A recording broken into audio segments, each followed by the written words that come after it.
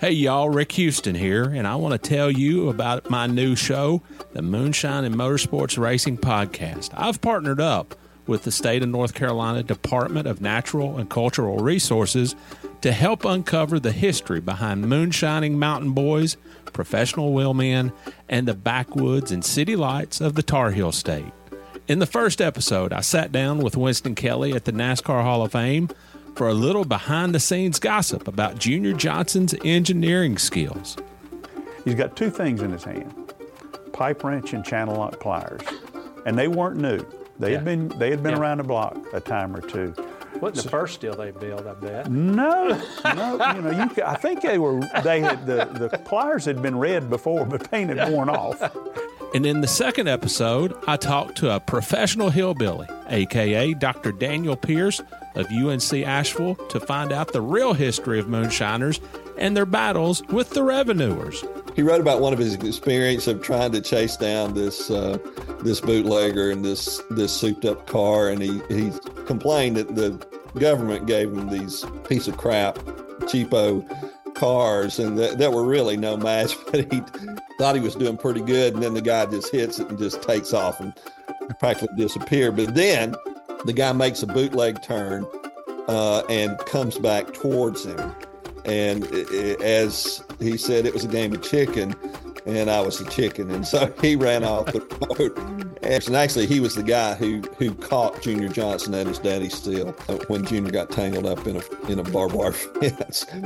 So check out the Moonshine and Motorsports Racing Podcast, available on YouTube, dailydownforce.com, and all of your favorite podcasting platforms. And be sure to check out my regular show on NASCAR history, the Scene Vault Podcast.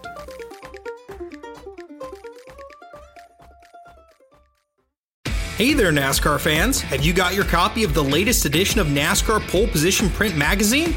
If not, there's no better time than now to subscribe at polepositionmag.com. NASCAR Pole Position is the only print magazine covering NASCAR. Officially licensed by NASCAR, NASCAR Pole Position Magazine is published throughout the NASCAR season, and each edition is an instant collector's item, packed with great feature stories and photography.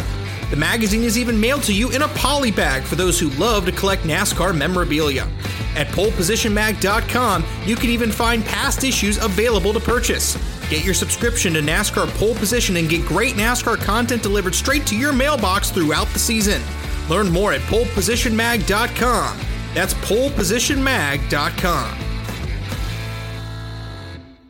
Eric Estep here. One of my favorite parts of being a NASCAR fan is collecting diecasts. It's how I got my start on YouTube, actually. To me, a room is not complete until it features shelves of NASCAR diecast cars. It's as good a time as ever to continue your collection or begin an all-new one by pre-ordering your favorite driver's 2022 Next Gen diecast at LionelRacing.com or at any authorized Lionel retailer.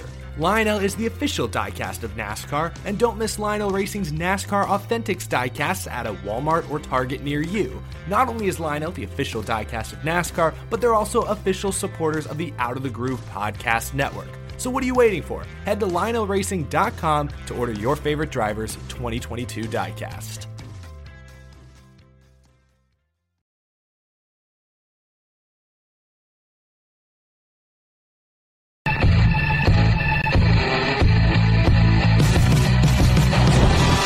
Green. Holy moly. Great job! Yeah! This guy. Thank you! Wow! Hell yeah. Woo-hoo! Great job, man! And we got a crash. Car spinning left and right. Buddy, let her rip. Rain like hell, baby! Come on! Oh my god, guys! Yes! Yes! Unbelievable! You guys are the best! Yes, yes, yes, yes! Oh, what a year! How's it going, y'all? Welcome to the NASCAR Weekly Podcast. We're once again on my channel this week. Apologies for the 6-7 minute delay. I did see a military helicopter flying around earlier today. I don't know if I got hit with an EMP or something, but my internet was struggling, was not able to start the stream on time as scheduled. We apologize. I apologize.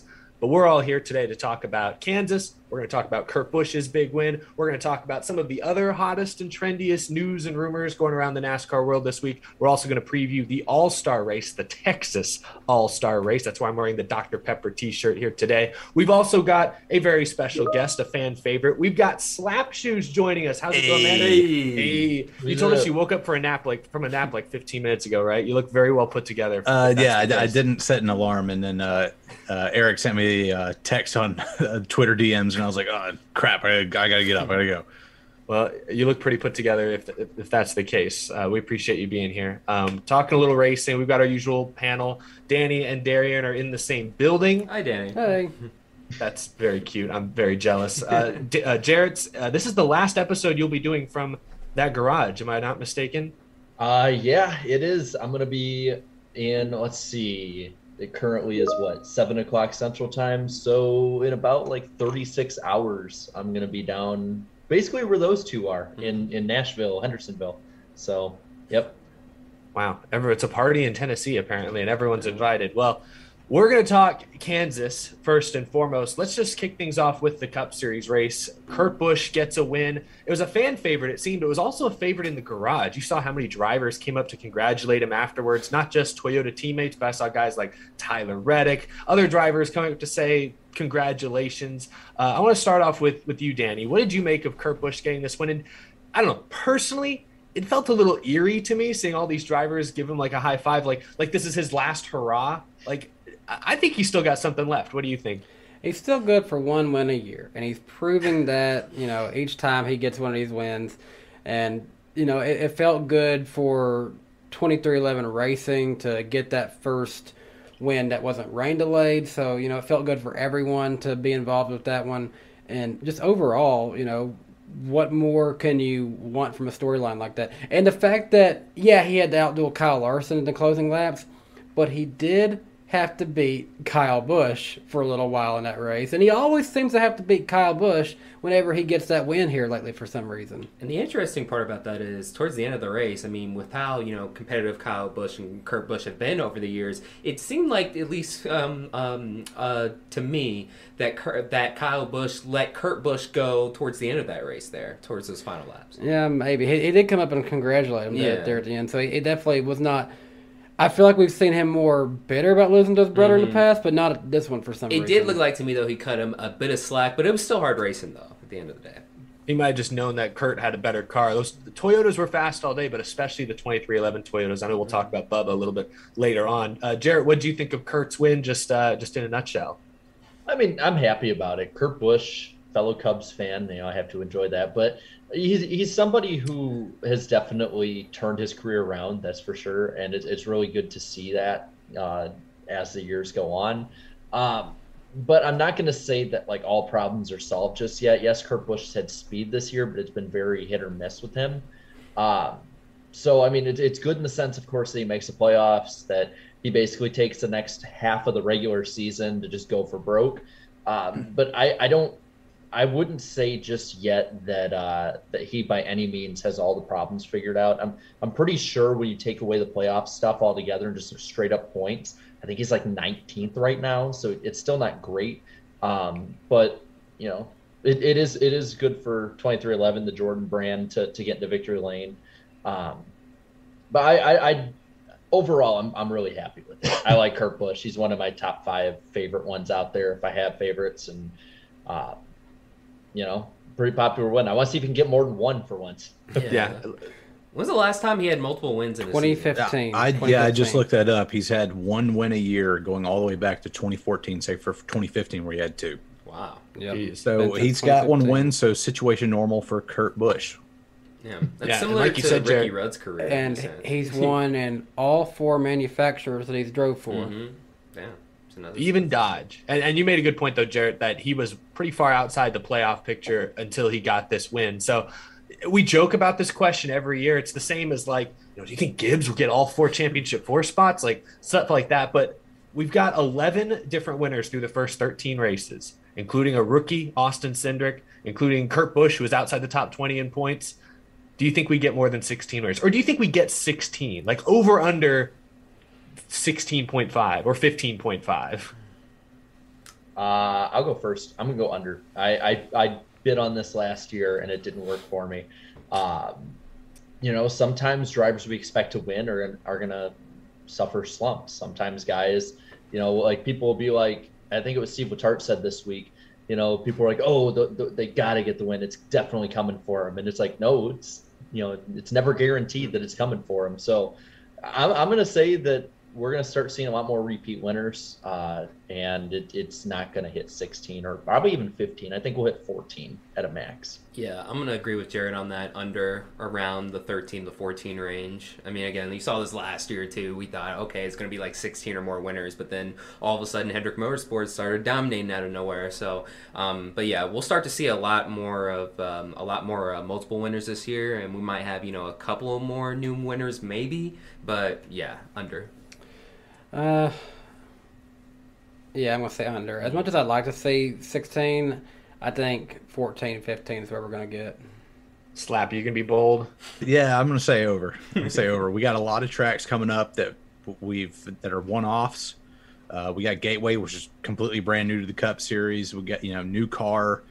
It seems like every time we roll to a track, we see a lot of guys who have either never won or won a few races in their career, always up towards the front. So, I mean, anything can happen. I'm going to say 17. See, I'm going to say 16 because you look at some of the names that haven't won yet this year, like Blaney, like Truex, Keselowski, and now you even got 2311 showing speed. And obviously Tyler Reddick has been really close. Austin Dillon is known for sneaking into a win here or there. I just think you have too many guys that we're used to seeing win who haven't won yet. And with 13 races to go into the playoffs, a lot of wild card tracks like Slap just mentioned, I think we'll get to 16. Right at 16. That's my guess. But we'll talk about that later on. Let's talk about Kyle Larson, though, because while Kurt Busch won the race, I thought Kyle Larson stole the show today with some of those moves he was putting on. That slide job that he ultimately failed, but when he hung it all the way out at like a 45-degree angle, tapped the wall, Kurt passed back, like that was just fun, right? Like Slap, what did you think of Larson putting that move on Kurt? I looked like a dirt track move. I thought for a while, I was like, hey, hold on, dude. It's not a dirt track, man. You can't be doing that. But yeah, if that wall wasn't there, if that was, old Atlanta and he had like 10 feet more space, yeah, he would have lost it. But it goes to show you how like sturdy these new cars are. The guys can go up there, hit the wall, and just keep on going. Corey LaJoie at Atlanta got airtime and then came back, and I think he finished 7th. So we saw multiple cars all weekend hit the wall. I mean, Cole Custer during the race hit the wall. Kevin Harvick, he saved a lot of guys smacked the wall pretty hard. And they still kept going in the Gen 4, Gen 5 car. So and Larson alone hit it a few times. There's another point he was outside of. I think it was Kurt, maybe it was Kyle, and both of them kind of got tight on exiting 4. And Larson hit it pretty hard, and he still finished second. Like I just think that's ridiculous. I thought maybe you can slam these cars up and bend all that sheet metal, all that composite body and everything, but the tires won't be able to handle it. But for the most part, those right sides held up. It was the left rears everybody was talking about failing. I guess you can. I guess maybe you can hit the wall hard with these cars, but not too hard, if that makes sense. I mean, we saw Tyler Reddick. I mean, he got up in the loose stuff there, and it cost him his race there too. So Jamie McMurray was saying. So I don't know. I guess it varies on how hard they hit it. But this composite body has a tendency to snap back, unlike sheet metal, which just bends in and just stays there. So with composite, it's way more brittle, so it doesn't bend. It will, it'll snap back, but if you go beyond that limit, it just breaks. Okay. I think it's kind of like seeing one of the good factors of the Xfinity series the last couple of years is that those cars are pretty indestructible as long as you don't do something completely stupid with them or crash them or something like that. And I think that, obviously I'm going to say it's a good thing. It's just that it gives the drivers that little bit extra that they can push the cars now. And seeing Kyle Larson do that, I mean, he's the one you're going to expect to do it. But I would say, like you said, Eric, he stole the show. And what I liked about Kyle Larson versus Kurt Busch is, and I saw a lot of people for some reason complaining that it was a dirty move, but Kurt Busch squeezed him up and Larson didn't have room and got into the wall, while going against him. And then after the race, Larson was pretty fair about it, from I never all touched perspectives. each other, so yeah, it was just hard racing, and that's I like that because it's not it is not the first time that Kyle Larson has been in the middle of a battle like that and afterwards gotten out smiling. You know, he wasn't done dirty. It was hard racing. And in the end, the guy with the better car ended up winning it over him. He got beat. And not many times we've seen Larson in those situations where he just gets out drove like that. Chicagoland 2018, 2019, and then this one are the only ones that come to my mind. So the two Busch brothers have at least outdueled Kyle Larson at least once there in those final laps. Yeah. Yeah, so historically, Kyle Larson doesn't do too well with slide job moves. He's missed a couple of them, but it's fun as hell to watch. It's really fun. Yeah, it's entertaining, that's for sure. He's at least fared a little bit better than Chase Briscoe has. We know how that one worked out for him. Yeah, was that what that was supposed to be, a slide job that he pulled on Reddick? I don't know what it was. Hey, at least the car didn't dig into the grass when he spun out though. That was good to see. Oh yeah, sweet. Yeah, that's another positive about these next small victories for sure. Well, a big victory though was Toyota across the board. We've talked about Kurt Busch winning, but they had 5 Toyotas finish in the top 6. All 6 main Toyota cars finished in the top 10, with Bubba bouncing back for 10th. So, Jarrett, I'll start with you. Does this mean Toyota's back? Like we said that after Richmond when they had a bunch of guys up in the top 5, but now they're fast at a mile and a half. And we know Truex and Kyle Busch, either one of them could have won Las Vegas earlier this year. Does this mean that Gibbs actually has something for Hendrick? I would want to see at least what happens with the 600, but I would say right now I'd give the edge, not just Gibbs, but Toyota in general.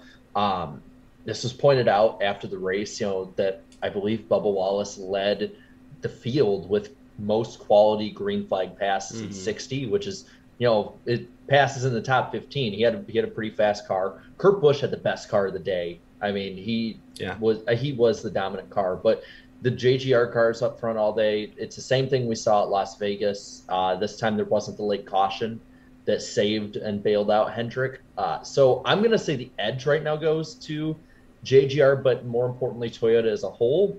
I just want to see what happens at the 600. Once we get about 3.5 mile races in, I think we can say it's a trend rather than just, kind of happenstance with it. Yeah, like Isaac says in the chat, a mile and a half, and then let's see what happens. Yeah, I need to see a few more 1.5 mile races, but the 600, that'll definitely be a true test there. That being the longest mile and a half race of the season, of course.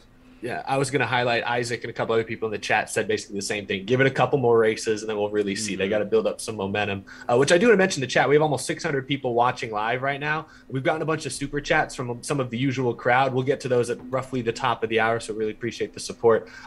Slap, I want to talk to you about this because you mentioned tires. You brought up the left rears earlier. That was a big storyline all race long, where the left rear tires, after about 20-25 laps, it seemed it was kind of like a game of Russian roulette. One of the front runners was going to lose a left rear. We saw the leader of the race a couple different times blew a left rear. What'd you make of that? Did you think that enhanced the racing? Do you feel like that it was on the teams? Do you think Goodyear is to blame for that? Like, what was your takeaway watching those issues? It's with a new car and everything. It's everybody's going to be pushing them to the limit, and usually when you have like a consistent tire failure, it's the right sides. I don't think anybody anticipated losing left rears like that. I think it's probably more teams trying to push tire pressures than anything, and just trying to get whatever advantage they can get, and so they pushed it to its limit, and that's why we had so many tire failures. And probably we got a lot of 1.5 mile tracks that are similar to Kansas, and we didn't have any left side tire problems. So I'd have to put that one squarely on the teams, unless we run into another similar problem later. Then you can start pointing fingers at Goodyear. No one here was at the race, right? None of us were there. No, because I was looking. I think I looked at the weather, and it looked like it was in the 70s during the race. So it wasn't like it was a super hot race or a cold race. It was a pretty even temperature race. So I thought that might have played a role. But yeah, I don't know why Kansas explicitly would be so rough on left rears, or teams would feel the need to be so aggressive and be pushing the limits too far. But I think it's easy to say it shook up the race. I mean, William Byron had a flat while leading. Christopher Bell had a flat while leading. Other guys like Truex, Chase Elliott, while they're in the top 5, top 10, had flat tires. Suarez had a flat tire, ended his race. Reddick had a flat tire after I think he hit the wall, so that was a little unrelated. But the rest of you guys, like, when you see tire wear, I think we all agree that makes for good racing. But when you see consistent tire failures, did that take away from the racing to you guys, like the quality of the action, or were you kind of okay with, some of these teams are just going to push the issue? That's a risk you got to take. I I mean, like me personally, like I mean, it was just I enjoyed it just because I mean, that's also a part of racing strategy as well and stuff. You know, knowing how much air to put in and out of these tires and stuff. And some teams were just on the edge and they skirted over the edge, and we saw it. You know, with all of the tire failures. But I did find it funny that like after the first one, like every single team went on pit lane and added like pumped up their tires even more and stuff. They're like, no, we can't risk it. So it definitely played a huge role. It's like. It is interesting how this is happening as we're getting into the summertime, so it's really making me think that the hot temperatures, the increased track temperatures, has something to do with this. I don't think this won't be the last time we see it. Let's just say that. Because we saw this a little bit earlier in the season at Auto Club, which was honestly really hot temperatures because it was out in California. So some of these summer mile-and-a-half races, they're going to be more interesting now. Like what Darian was saying, a lot of these teams adjusted, and we saw fewer tire failures later in the race. Mm-hmm. So. Yeah, as it went on, they start figuring out, hey, we can't have them this low, guys. Yeah.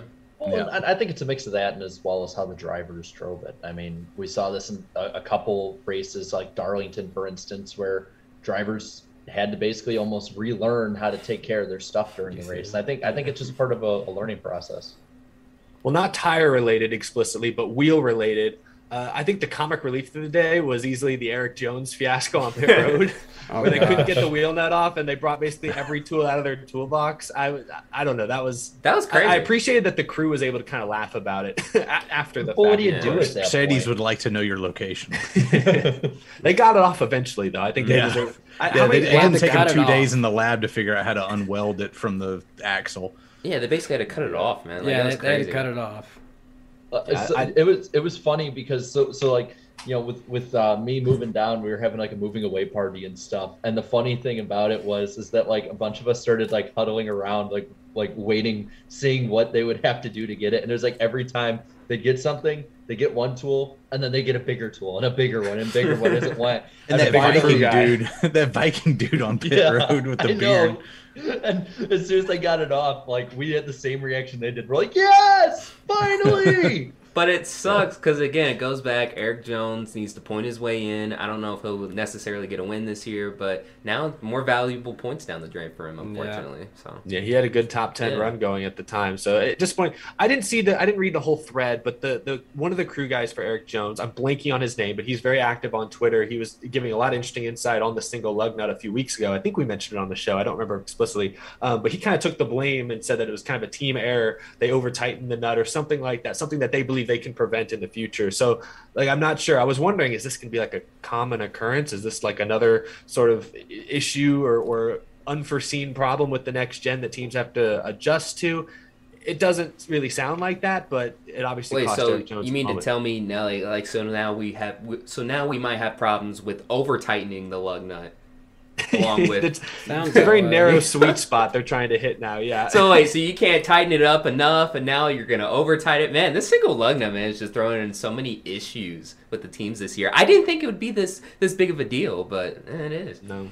Yeah, I may be misparaphrasing it a little bit, but I find it. Maybe add to the description. It also might be like the angle of the gun. If you don't come at it straight on, you got a little bit of an angle and rev it up, it'll shear off some of that angle of the nut, and then now you can't get a lock on it. Gotcha. That would make sense. No, I think that might have even been what it was. I shouldn't be talking about it. I don't remember it for sure. I don't have it pulled up in front of me, but yeah, it was funny. At least they can laugh at it, even though it ruined a pretty good day for a small team that needed a good day.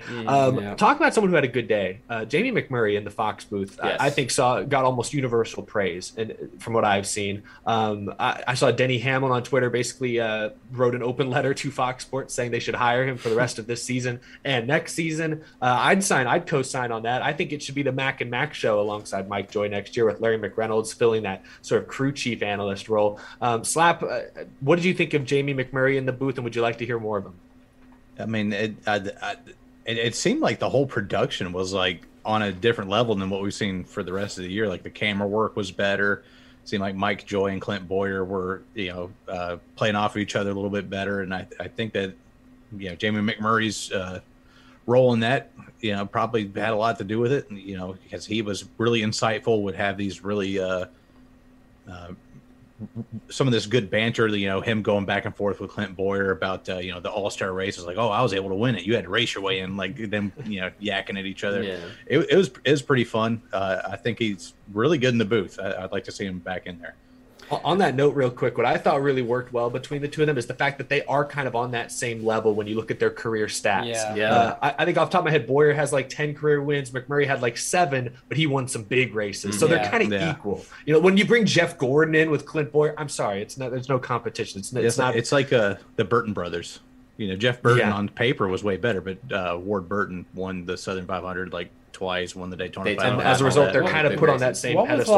What was the biggest race that Boyer won in his career? I mean, he won the race that Kyle Busch and Jr. got into it at Richmond. He won it. Yeah. I remember him winning at Sonoma in 2012. I remember that was a pretty big one. Yeah. Damn. I guess that's the difference between him and McMurray. Like you like McMurray, Brickyard 400, Daytona 500, Charlotte. Boyer, his track I think his most dominant track was without a doubt New Hampshire. Though he had multiple wins there at one point in his career. I think. And he didn't have multiple wins at Talladega too. He won 2 years in a row. He has at least one win that I know of. Yeah, in 2011. Was it him, 2010 and 2011. Burton that won that one? It was him. It was Boyer. Oh, him and Burton were drafting. Yeah. McMurray in the booth though, he was extremely solid, and he definitely fed off of like Mike Joy and Clint Boyer very well. And I don't know, I feel like he would be like a perfect guy to have in full time and stuff because he's one of the more recent drivers to retire and stuff and make that transition too. And I feel like he's like somewhere in the middle of he's not gonna be as goofy as like a Clint Boyer. But then he's not going to be, too boring neither. He's definitely in the middle. He's got the right amount of personality. He's got a good voice, and for lack of better words, he aesthetically he's pleasing to the eye. I'm not. That's the best way I can word it. For TV, he works. Chat, get him, chat. I didn't know where that sentence Okay, was some going. people have a face for radio. He doesn't. Let's say that. Yeah, right, there you go. Didn't leave his wife for Jamie Mack. Oh man, I feel like my point is irrelevant now. I'm not hating. Okay, y'all know what I meant. Moving on. Claudia, she's not here. No, but kind of get it back on the track. I think what helps McMurray is that McMurray immediately went straight into TV production. Does Race Hub, does different weekly and weekend shows for Fox. So I think that's what helped him too. He has experience. Mm-hmm. Yeah. Bal of the Art in the chat says, "Don't worry, Danny. We all get lost in the frosted tips." Oh my God. Good point though there, Jared. I thought what highlighted the difference between McMurray and Boyer for me was the 2 in-race interviews they did.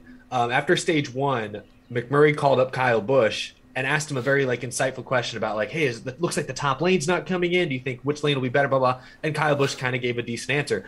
When Boyer interviewed Kurt Busch at the end of stage 2, he just did his whole, "All right, what you got out there, buddy?" And Kurt Busch gave him a real generic, boring answer, bad for TV. So I thought that was where the difference really was highlighted. Yeah. So I'd love to hear more McMurray. And, personally, I think a guy like McReynolds would fit better. I thought Boyer was okay this past weekend, but I just think characters like Clint Boyer, I made this analogy on my show, but, Rutledge Wood is fine on TV in the role he's given. He's not in the TV booth alongside Dale Jr. and Rick Allen. He's kind of the bonus guy, the sideline reporter.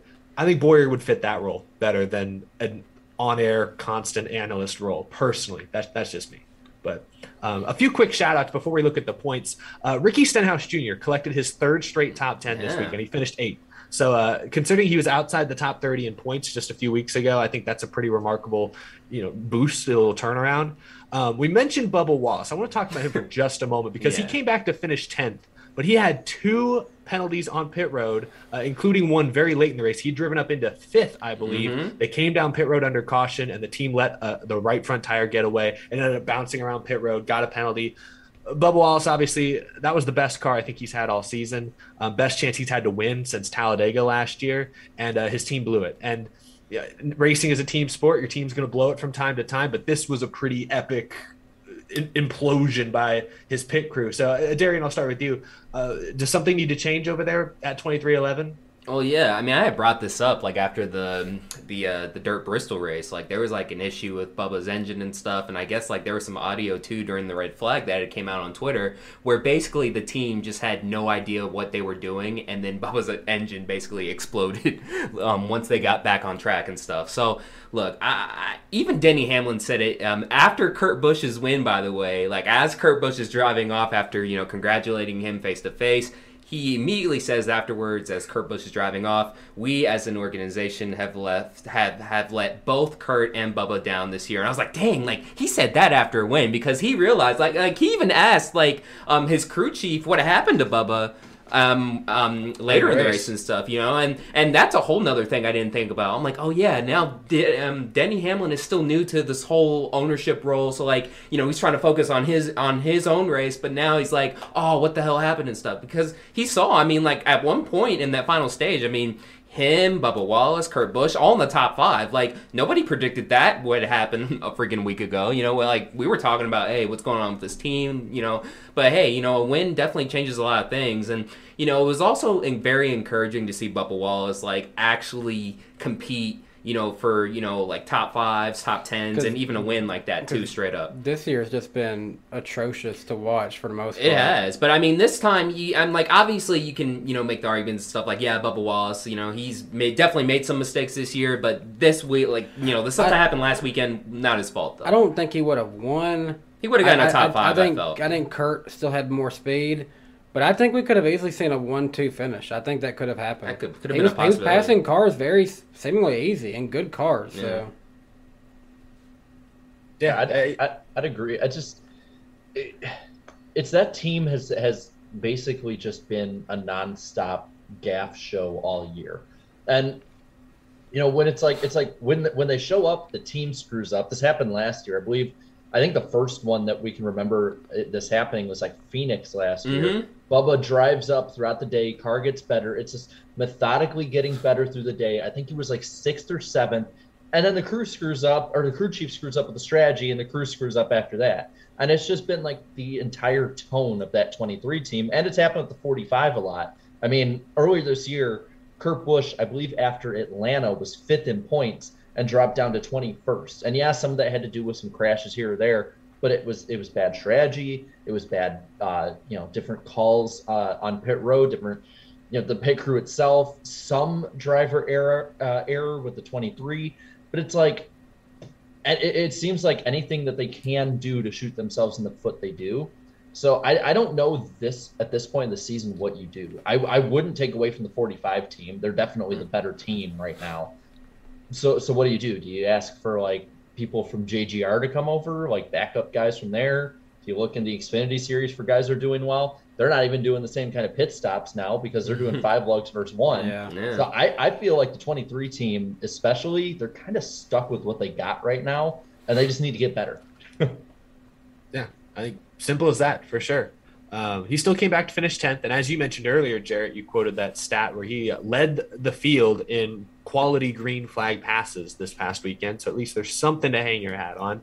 A couple other notables, your boy, Brad Keselowski, got the win. Your Slap Shoes boy, none of us refer Brad Keselowski. I know Slap does. Brad with a solid top 15 finish. Oh, save that for later. My goodness, tease. Noah Gragson, I want to highlight him. I think this was his first race he finished really without incident this year. Yeah, he's made 2 or 3 other Cup starts this year, and they've either ended with crashes or mechanical failures. This was his first non-super speedway Cup start of the season. And he did Bristol Dirt. So all the races he's done have been wild card races. Yeah, that's true. I guess this is his first straightforward race he's done in Cup, and he finished 18th. I think that's very respectable. He was on the lead lap pretty much all day. And Corey LaJoie, I want to highlight, also got a solid top 20. Always happy when LaJoie does well. Real quick, not bad. Yeah, they're pretty good this Real year. quick, I want to run through the playoff cut line now that we're officially halfway through the regular season. We have 11 winners, obviously, but let's start at 14th place. Christopher Bell, 48 points to the good. Kevin Harvick is currently 15th, plus 24. Eric Almirola is plus 11. He is the last guy in right now. 17th and 18th are the two RCR guys. Austin Dillon is -11 and Tyler Reddick is -22, continuing to fall just a little further below that cut line almost every week. It feels he wrecked again this week. It just has not been good since his near miss at Bristol. Eric Jones, we mentioned with the issue with the wheel, he's 19th now, -32. And Daniel Suarez, who was running in the top 5 with his teammate Ross Chastain early in this race, he wrecked out. He's 49 points out currently in 20th. So any big highlights there? Definitely was disappointed to see Suarez cut a tire down early on. That was a bummer. I feel like a lot of the highlights are below the cut line. I mean, like Austin Dillon, he's right around where I expected him to be. But then you look at those at the last 3: Tyler Reddick, Eric Jones, Daniel Suarez. You can make a case have had some of the worst luck this year, in all of the 2022 season thus far. And I'm like, dang, if that race would have gone a different way, if this race would have gone a different way, perhaps they would be a whole lot closer, if not in the top 16.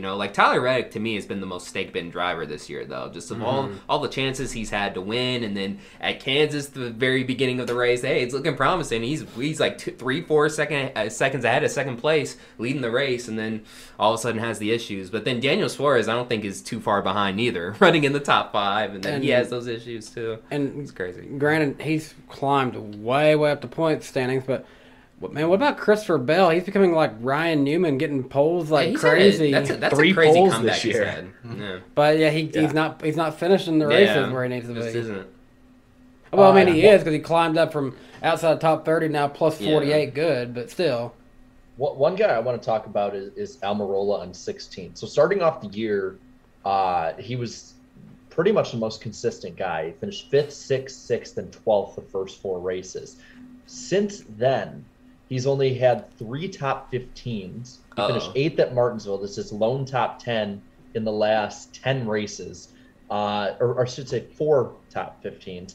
He, with the 12th at Phoenix, he had a 13th at Talladega, which I don't think we can really factor into overall performance, and then an 11th at Darlington. I'll give him that. But other than that, when you look at the last couple races, he's finished 26th at Kansas, 19th at Dover, 23rd at Bristol Dirt, again, kind of an outlier there, but 21st at Richmond. He finished 19th at COTA, not very inspiring finish there, 22nd in Atlanta, so, bad luck overall. But it's like he's slowly but surely just fallen back in the pack. He's not as bad as last year, but he is definitely not, top 16 level, especially if the threat of, 14, 15 winners comes into play. I personally don't think without a win, Almirola is able to make it this year without luck. Honestly, I feel the same way about Harvick plus 24. I think he's going to need to win a race to make the playoffs, and I don't think he will. I want to see how Harvick's done really quick. I have his stats pulled up here. But also too, I just thought about this too. Seeing Harvick and Almirola just barely on the on the inside of the cut line right now. I mean, it even shows that Stewart-Haas Racing 2, to me, they've been one of the more disappointing teams, in my opinion, to me this year. It's like all last year we were talking about, okay, this is just a one of those rebuilding years. They're getting ready for the new car and stuff. And then Stewart-Haas Racing is officially going to be back, right? Well, outside of Chase Briscoe, what's happening there? Chase Briscoe, he has the one win, but, even he's not running that consistent. He's not consistent, yeah. Well, I have Harvick's stuff pulled up here, taking out the crash at Bristol Dirt, because I think that's the one lone outlier. But again, those things do weigh you down. Since COTA, he's been 11th, 2nd, 14th, 10th, 9th, 4th, 15th. Where was the second at? Richmond. That's right. He was chasing Hamlin. They were on that strategy. Outside of that, he finished 4th at Darlington. The noticeable stat for me this year, which shows that he's definitely not an elite level by any means, is that I can tell you right now the races he's led. He led a lap at Fontana, 11 at Atlanta, and 1 at Darlington. That's it. He's led 13 laps this year. That's what I mean. I don't think he's going to win a race this regular season. And like I said earlier, I think we'll get 16 winners. I think a guy like Reddick, maybe even Suarez or Austin Dillon or Jones is going to sneak in and steal a win. I just feel like Harvick's going to have to win, and I don't think he's capable of it right now. Yeah, I think he's in a must-win situation. As power mad as this season's been so far, I think he's going to have to show up and he's going to have to win one of these things.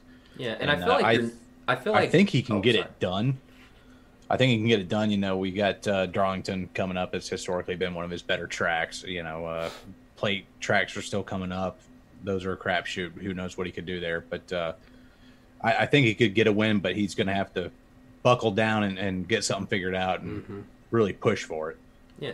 And I also feel like in general, just in this playoff era, like if you're like in the 14th to 16th range, like during the regular season, you're not really safe anyways, because anybody from, below the top 30 or below the cut line, they can just get a win and then boom, like you lose one of your spots, unfortunately, and then you're on the outside looking in, or you're barely inside there. So yeah, that's true. He's in the danger zone. He's in the red zone. Yes. But real quick, we have a couple more things before we get off the Cup race. TV ratings, real quick. Race was on FS1 Sunday afternoon. Got a 1.43 rating, 2.337 million average.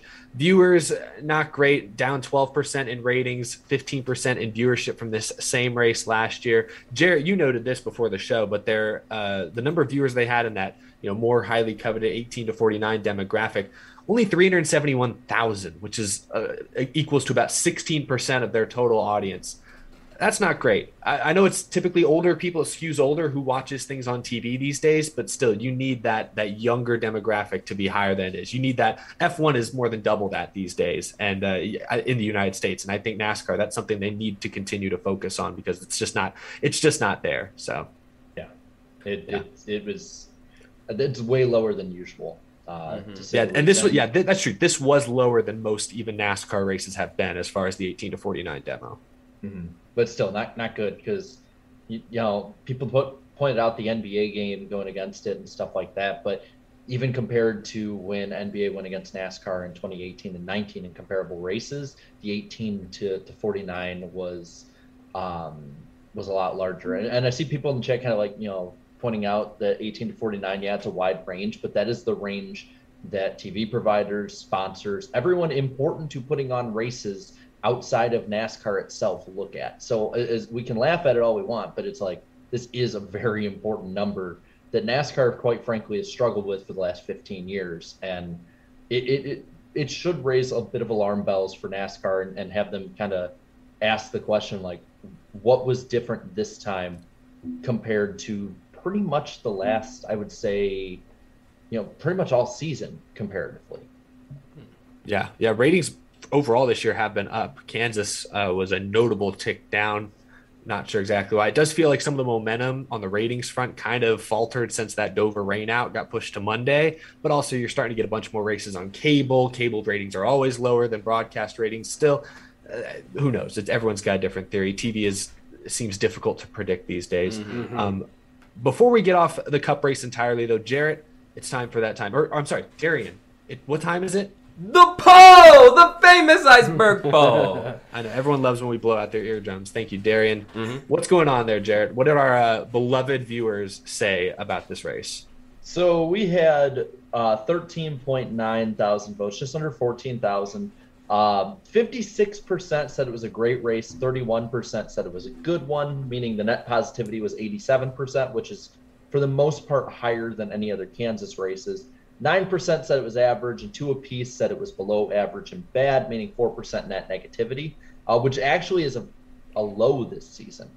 But looking at some of the Like this is one of the best or the least negative races of the year? Yes. Yeah. Wow. We've had races that have been in the 80s positive wise that have been between 6 and 12% negative this year. So it is, it was generally a pretty well received race.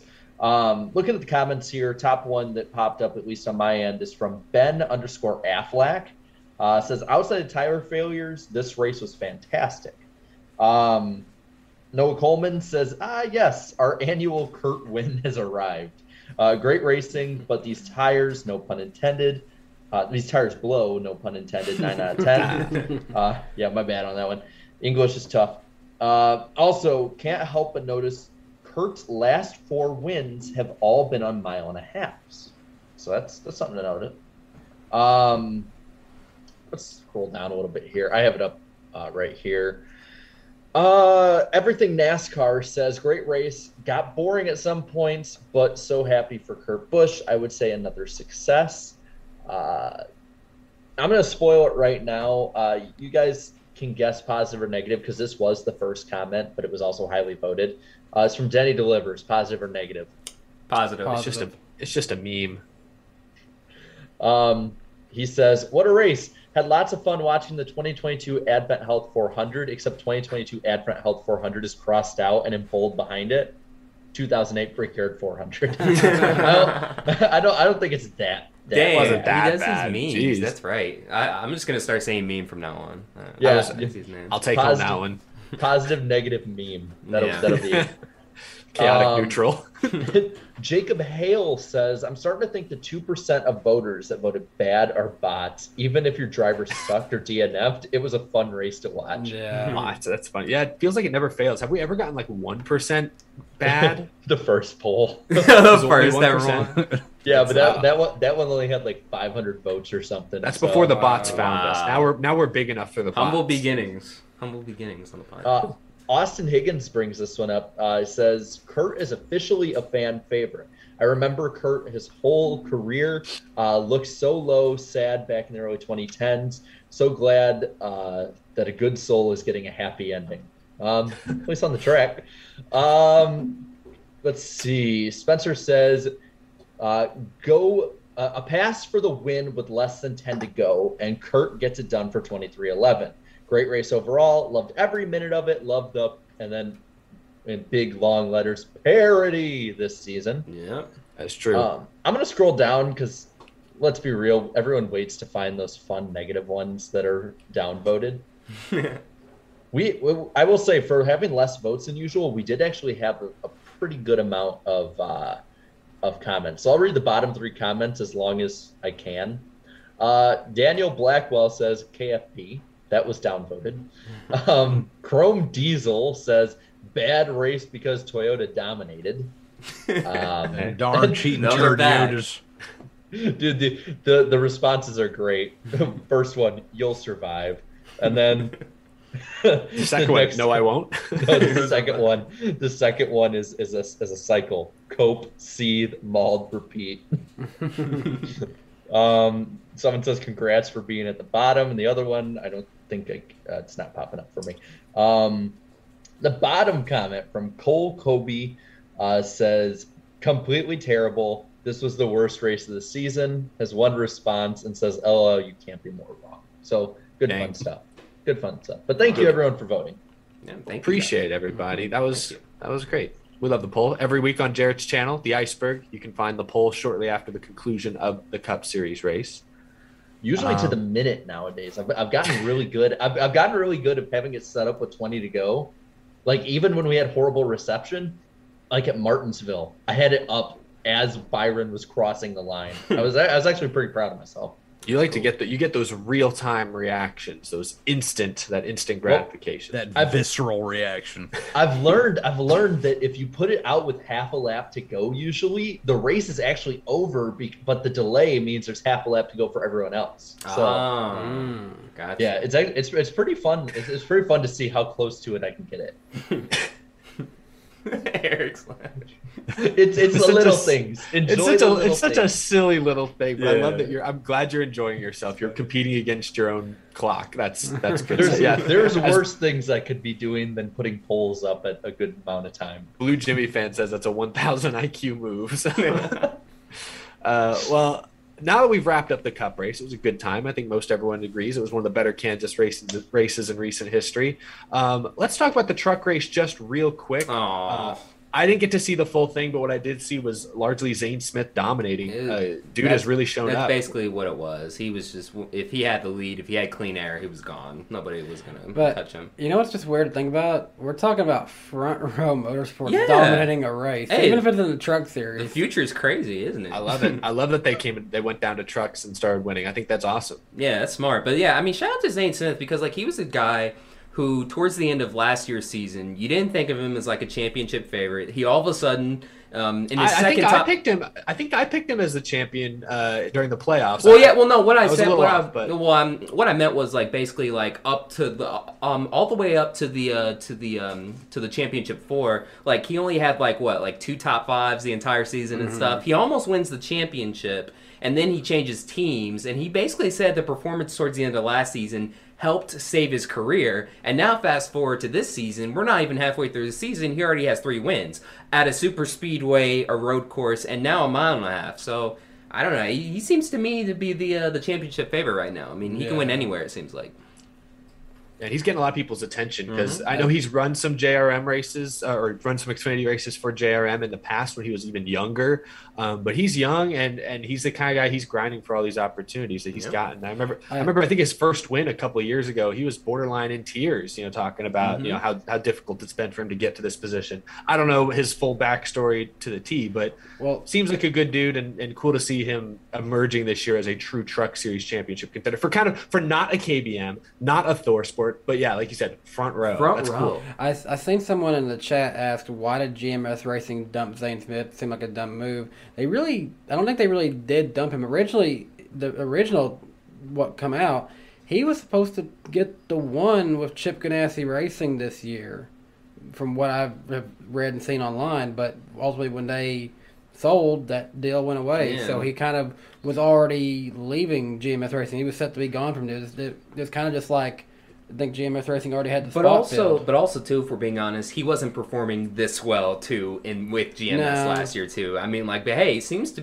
have been a blessing in disguise because, now he's with his new team, he already has 3 wins this year. I'll put it like this, they put during the race a graphic up that he was 3 to 4 tenths a lap faster.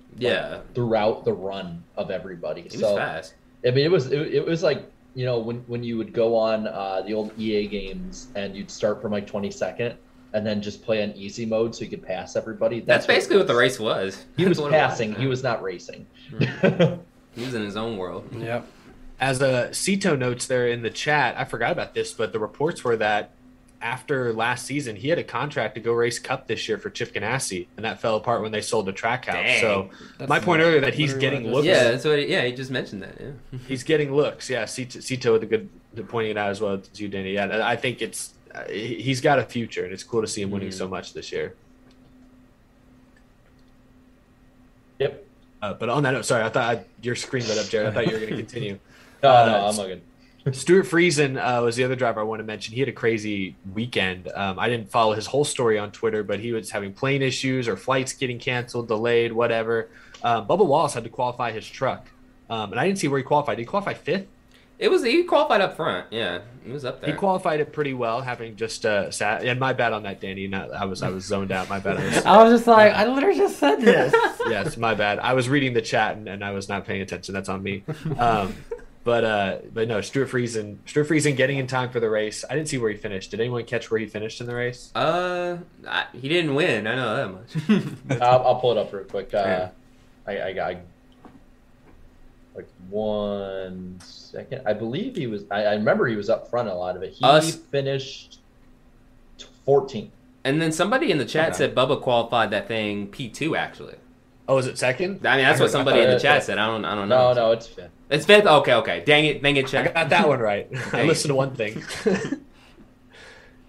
That's great. Others just interesting. You're both Toyota drivers, different teams. I was trying to figure out why Bubba got the call. I'm not sure if it was something he was the only guy available or he fit in his seat better or something. But I just thought it was interesting. But he, good job kind of scrambling at the last minute. That was probably the most interesting part of the whole Truck Series weekend was seeing how they put that together. It was an uncommon Truck Series snoozer for the most part. It wasn't horrible. Just for the Truck Series, it was not. Yeah, I mean, usually for the Truck Series, you're either I feel like you either get a good race or one of those crazy, shit show type races, and add it to the cursing jar, by the way, Jared. But yeah, I feel like you get one of those 2 races, so it's very rare to see a very mid to boring Truck Series race. Yeah, sorry, definitely. I was. I was wondering what was going on there. I was like, why is he? Oh, it's just a freaking party right outside the room. I was like. Okay, I'm live. He's talking to the fly. It's finally manned up, and he's tired of. Tired of get out of my house. It is the fly. I am respecting his wishes. He's got a booming voice. Oh yeah, totally. Well, I've been distracted by the chat for the last 20 or 30 minutes, but I was also been distracted by super chats we've gotten. We've wrapped up the Kansas discussion. We're going to get into the lightning round, all that other great stuff in just a moment, but I want to begin by getting to some of these early super chats. If only y'all have a timer, you guys can go and catch up with it. I'm definitely going to mispronounce this. This was for you, Slap, from Katyusha. Oh, gosh. Katyusha wants Eric not to summarize this is for Slap. Oh, this is just for you, Slap. The great Katyusha welcomes Slap to the show, and they're glad that Katyusha is your favorite. I don't know the story behind that. Is there a story behind that? Do you know what that means, Slap? I don't know what he's talking about. Not me either. That was the first super chat we got tonight. We also got a couple from our friend Jar Jar Binks. Appreciate that. He loves you, Slap. I'm not doing the Jar Jar voice, but he says that he loves you, Slap. I'll just do the voice. Harvick. Harvick's a Karen. Eric, please read this whole thing. Sorry, Jar Jar. He also says that he saw your NASCAR romance novel video, Jarrett, and he asks, "What's your favorite?" He's very curious. The one I didn't read, which is all of them, all of them, because I didn't read them. Gordon the Big Engine chimes in with 5. Says, "Forgot to say this, but hello, Slap. I love your videos." Thank you. I love your videos too. Avatar Cora is here. Darian didn't even have to send a super chat. Avatar Cora chimes in. You gotta pay money for that. The Avatar calls for 500 miles at Pocono, and he's booing, Avatar Cora is booing Harvick and Logano today. Clone Squadron Racing sent 5, saying Gateway will be my first ever attended race. Any tips, advice, suggestions for a first timer? Yeah, it'll be my first time at Gateway too, so I can't tell you nothing. And also make sure to run on the track during green flag laps for your first time. Good point for Slap. Bring water. Probably bring your protection. All that normal stuff. Don't listen to that. Run on the track, bro. Don't listen to that. No, get some TV time. Don't listen. I don't know where Darian is, but don't listen to Darian. Just have fun. Don't put too much pressure on trying to see and do everything all in one day. Like, there will be other races. But good luck. Have fun. Lord Voldemort, thank you, says the Dark Lord thinks Ratatouille is the best Pixar movie, and he's also booing Kevin Harvick. Napa Racing Fan 927, thanks for the 2. How can the All-Star race improve for the future? I think we're going to talk about this a little bit later on, but in a nutshell, I think Chase Elliott suggested they should rotate the venue. Others have suggested bringing it to stadiums or in different cities. I think whatever they can do to bring the event to a different audience for one, but more importantly, make the event feel like something different to the naked eye.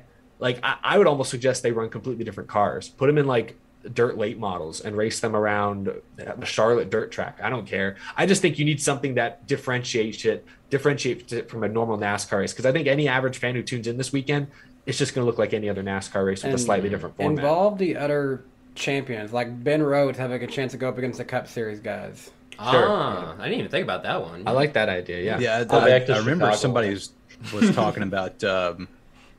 Somebody floated the idea out there that NASCAR Euro Series, the Pinty Series, the Mexican Series should all have like the same universal car.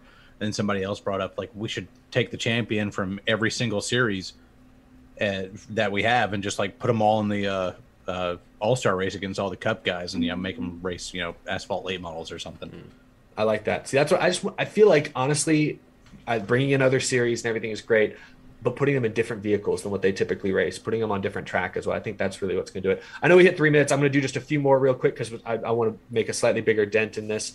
Hot Piss sent 2 and said beans. Isaac sent 5, said it's All-Star Weekend and Shrek's 21st anniversary. You know what that means? Somebody once told me the world was going to... Dude, this 21 year... Holy crap. To the day Shrek was released. Shrek CRT TV. Wow. Shrek can drink. Katyusha sent 5 as well and said the great Katyusha encourages you to watch the Blue Jimmy Fan 48 live race reactions video. Jar Jar the GOAT takes part in them, apparently. That's exciting stuff. And one final one before we wrap up this first portion of Super Chats from Jacob, the Tyrant King. He says, sign my box again. And for those who don't know, this man has brought me like a cardboard box, or I think it was maybe 2 different boxes. He's brought different boxes for me to sign at different races he's seen me at this year. So hopefully we can continue that trend. That's one of the more funny and random memes I've been a part of in recent memory. But thank you all for the Super Chats. We'll get to the rest of them at the end of the show. Appreciate your patience and thank you so much for the support.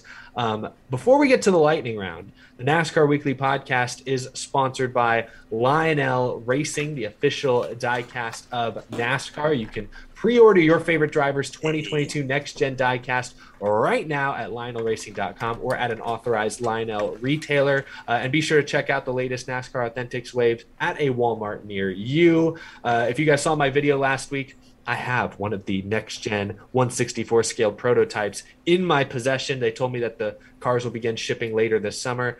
I don't know where to start. Darian and Danny are fighting for screen time over there.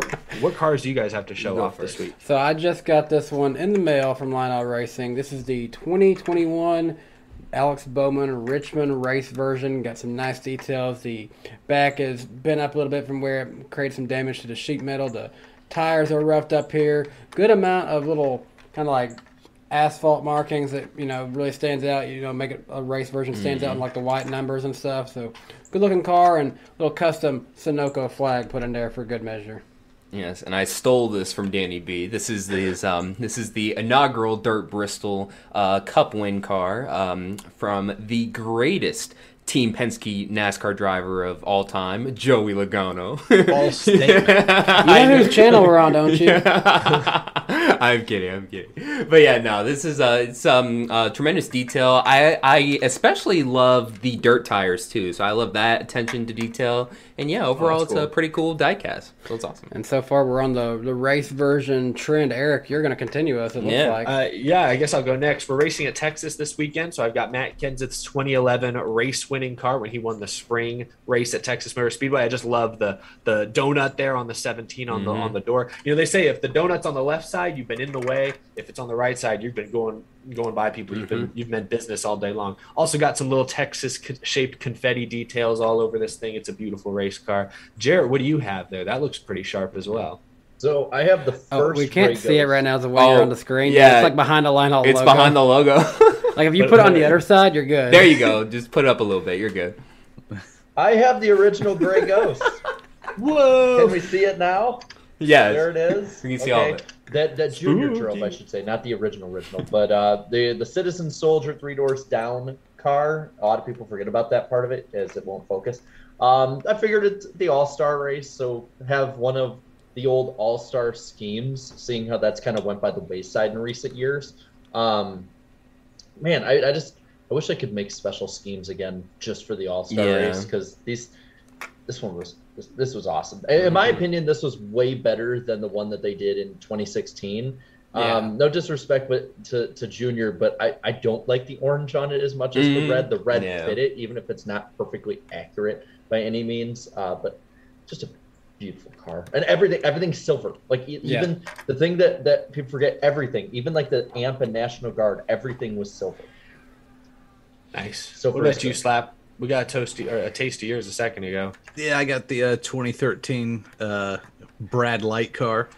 It was a terrible year for him, but it was a great paint job. And I remember there was somebody on Twitter yesterday complaining about white rims on cars. To them, I say, heck off. These things are great. I love white rims on cars. They always look great. And this one, I even got it autographed. So that was pretty neat. Nice. That's pretty awesome. Well, pretty great collection here tonight. Appreciate Lionel again sponsoring this segment of the show and also sponsoring our next segment. Danny, are you ready on the controls? I don't have the graphic, but I'm going to duck and cover. It's the lightning round on the NASCAR Weekly Podcast. It's the lightning round for people who couldn't hear that. Jarrett, what do we have on tap for tonight? We'll hear that. So first off, Culture Kings is releasing vintage NASCAR lines with 22 different products that is currently out right now. Thor Sport won its appeal of the Matt Crafton disqualification from Darlington, so Crafton has now been officially awarded back his 5th place finish. This is reported by Bob Pockrass. Daniel Dye has been reinstated by ARCA. Ballbuster. Where did he finish at Kansas? Did he? I didn't see that race. That much of that race. I mean, it's not the lightning. He didn't get ripped on by Venturini, so he did better in the field. Race for the championship. will be a new docu-series like Drive to Survive, which is what they're comparing it to, airing on USA Network throughout the 10 weeks of NASCAR's playoffs. This is announced by Awful Announcing. I hope they actually do it this year. Didn't they announce it for last year's playoffs and it got postponed? Yeah. North Wilkesboro tickets for August and October have gone on sale, and Denny Hamlin's penalty has been upheld, and his crew chief, Chris Gabehart, will be suspended through the Coca-Cola 600, Gateway, Sonoma, and then Nashville. So we won't see him back in a points race till July, and that's the lightning round.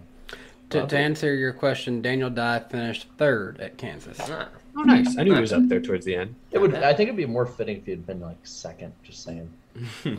2 for Dye. All right. Is that it for the lightning round? I can only hope.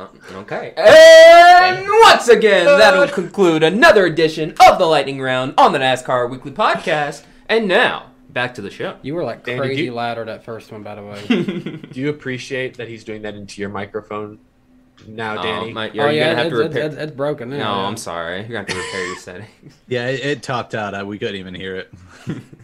Well, we're just in time for the second half of the show. We've got a few other topics to get to before we talk All-Star. First, this episode is also sponsored by our friends at Forney Industries. Get it done with green. Forney offers a full line of welding and plasma cutting machines, metalworking accessories, and more. It's great for do-it-yourselfers, or even if you're a professional metalworker. Forney has everything you need for your next project. We appreciate their support. You can shop Forney's top-of-the-line products at forneyInd.com, forneyind.com. It's down in the description below. Or you can find them at an authorized Forney dealer near you. We appreciate their support.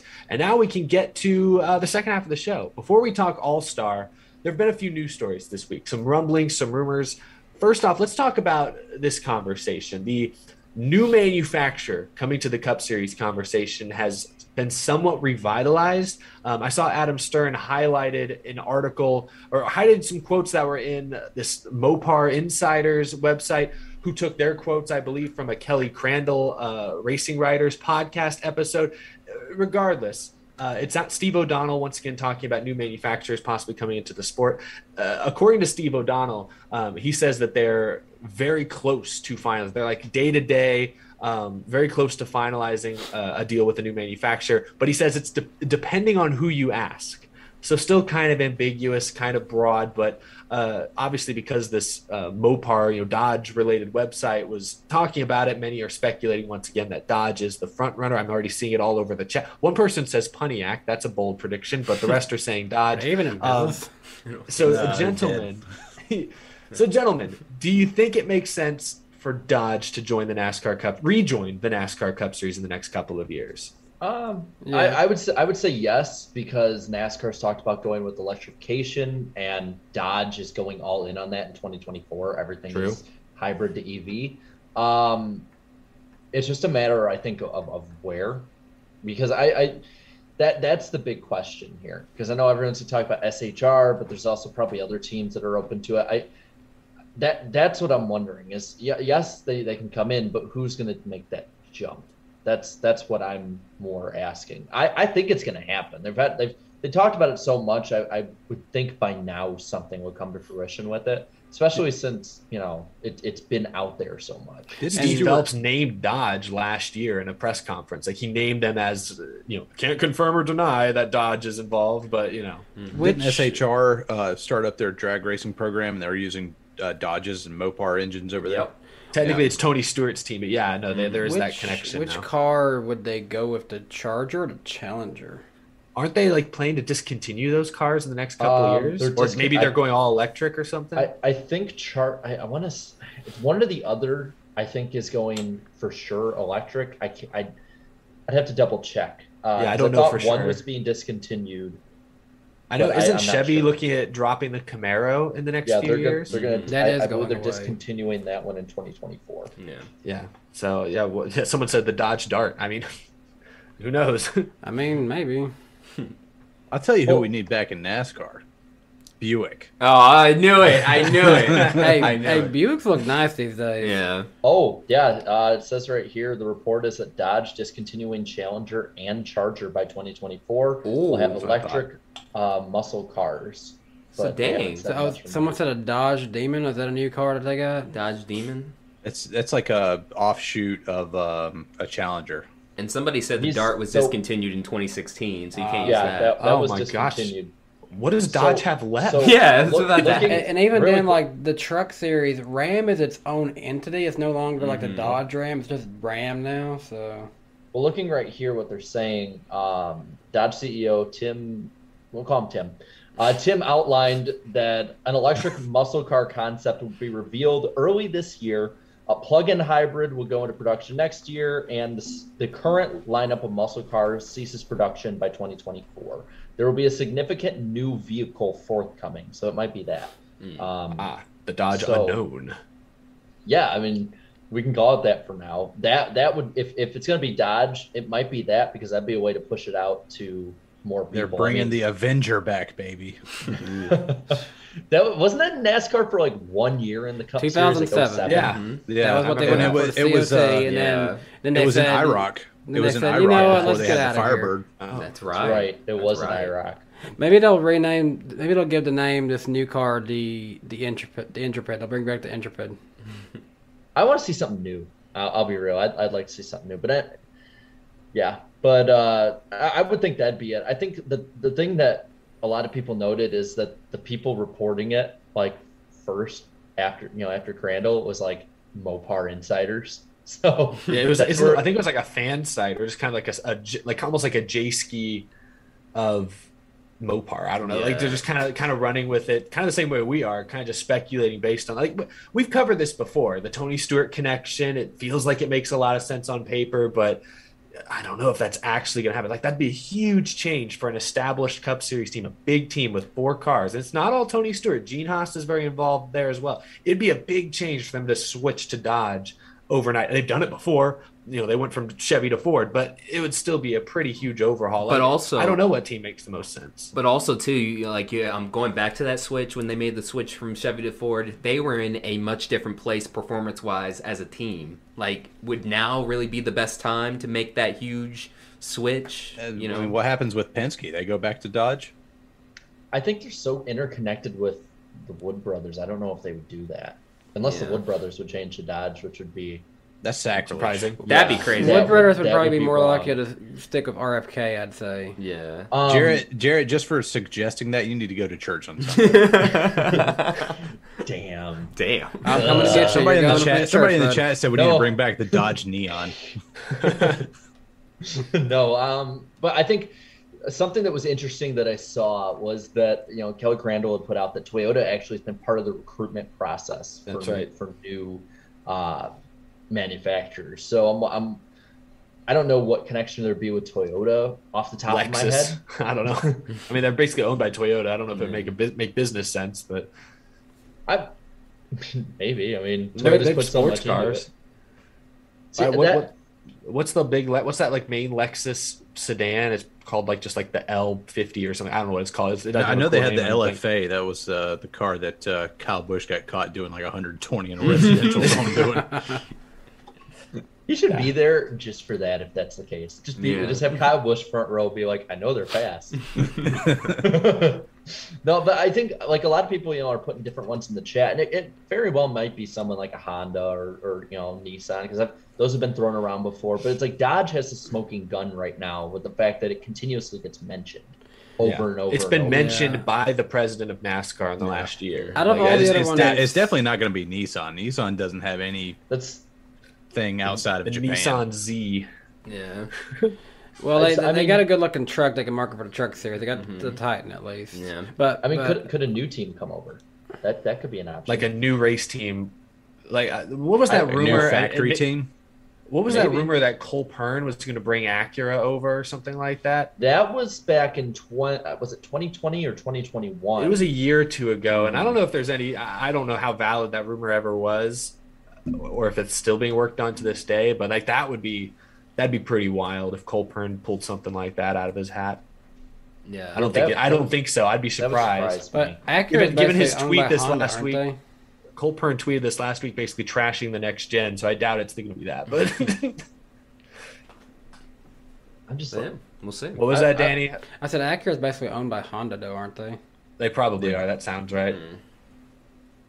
I love looking at everybody putting these different ones in there, and there's just different things. It's like, I know for sure it won't happen. But Alpine, Ferrari, McLaren. Someone brought this up. If Honda did come, their truck series option is the Honda Ridgeline. That thing looks like a minivan, and then it has a truck bed.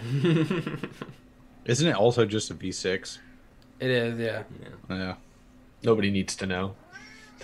What? It all comes from Ilmor. Well, then again, Toyota doesn't have a V8 car, so that's Hey, them V6 Camrys though, they will get up and go. Zippity doo-dah. Well, we can let the chat continue to speculate. I don't think Tesla's coming to the Cup Series anytime too soon, but appreciate all the suggestions in the chat. Before we get to picks for the All-Star race, there's one other bit of news, sort of, kind of, we can talk about. I did a video on it today, but Toyota Racing Development's David Wilson talked to reporters yesterday about Kyle Busch's future contract situation. And I don't have any of the quotes up in front of me right now, but I'm going to paraphrase some of his statements. Effectively said it would be unacceptable for Toyota to lose Kyle Busch, for him to leave Joe Gibbs Racing at the end of this year, especially if he went and drove for a competing organization or manufacturer. That would be unacceptable. And he says he's in contact with Joe Gibbs every single week for updates about Kyle Busch's situation. But at the same time, while he's optimistic, he did kind of leave the door open at the end of his statement, saying things like, at the end of the day, it's us, it's Toyota, it's Joe Gibbs Racing, it's Kyle Busch. A lot of us have to come together, and so it's not all like we don't get to make all the decisions. There's a bunch of people that have to come together and make decisions and make things happen. Ultimately, the takeaway that I got from his statements is that it all comes down to sponsorship money. That's another thing he did say, is that Joe Gibbs, maybe we probably already knew this, but Joe Gibbs cannot afford to pay Kyle Busch's salary out of pocket. Like, they're going to need a prominent sponsor if Kyle Busch is going to get paid what he wants to get paid. So we don't know who that new sponsor could be, if they're even close to finalizing a deal with a new sponsor. That's a new thing the chat can do. Instead of talking about and speculating manufacturers, they can speculate new sponsors for Kyle Busch. I know you've done a whole video on that, Jarrett, but Kyle that's where Busch we're is at. not going to have Rowdy pay for it all either. Yeah, no. That's where we're at on the Kyle Busch saga. We're going to talk about some other silly season stuff in a second, but first off with the Kyle Busch saga, I'll just go down the line here. I'm going to put you on the spot, Darian. Yes or no, Kyle Busch drives the 18 next year? Yes, I feel like they'll figure out something. Something has to be figured out. Danny, what about you? I'm going to say yes, and I'm going to give another prediction while we're at it. I'm going to say Menard steps up as a sponsor. Yeah. All right. They're getting spread pretty thin here. Jarrett, what about you? I said this last time. I'm not wavering from yes until there's something definitive that comes out, not just, this would suck, or this. It's like they're going to talk in the media just to kind of get their side pushed more, no matter what side it is. Until there is a report saying that Kyle Busch is not driving for JGR, I will not believe that Kyle Busch is not driving for JGR. So, Slap, are you going to deviate from this? I'm kind of in that same boat as Jarrett. Like, I just don't see it happening. But at the same time, what I do see happening is Kyle Busch throwing a hissy fit one day and just saying, "Screw you guys, I'm going home," and going off and doing like whatever the hell he wants. I mean, it's Kyle Busch we're talking about. He could do anything, man. Yeah, he's got more money than God. He doesn't care about making other people happy. At any point in time, he could just pick up his ball and go home and do whatever he wants to. So I don't see him leaving the 18 at the end of the year, but it's Kyle Busch. I don't know what he's going to do.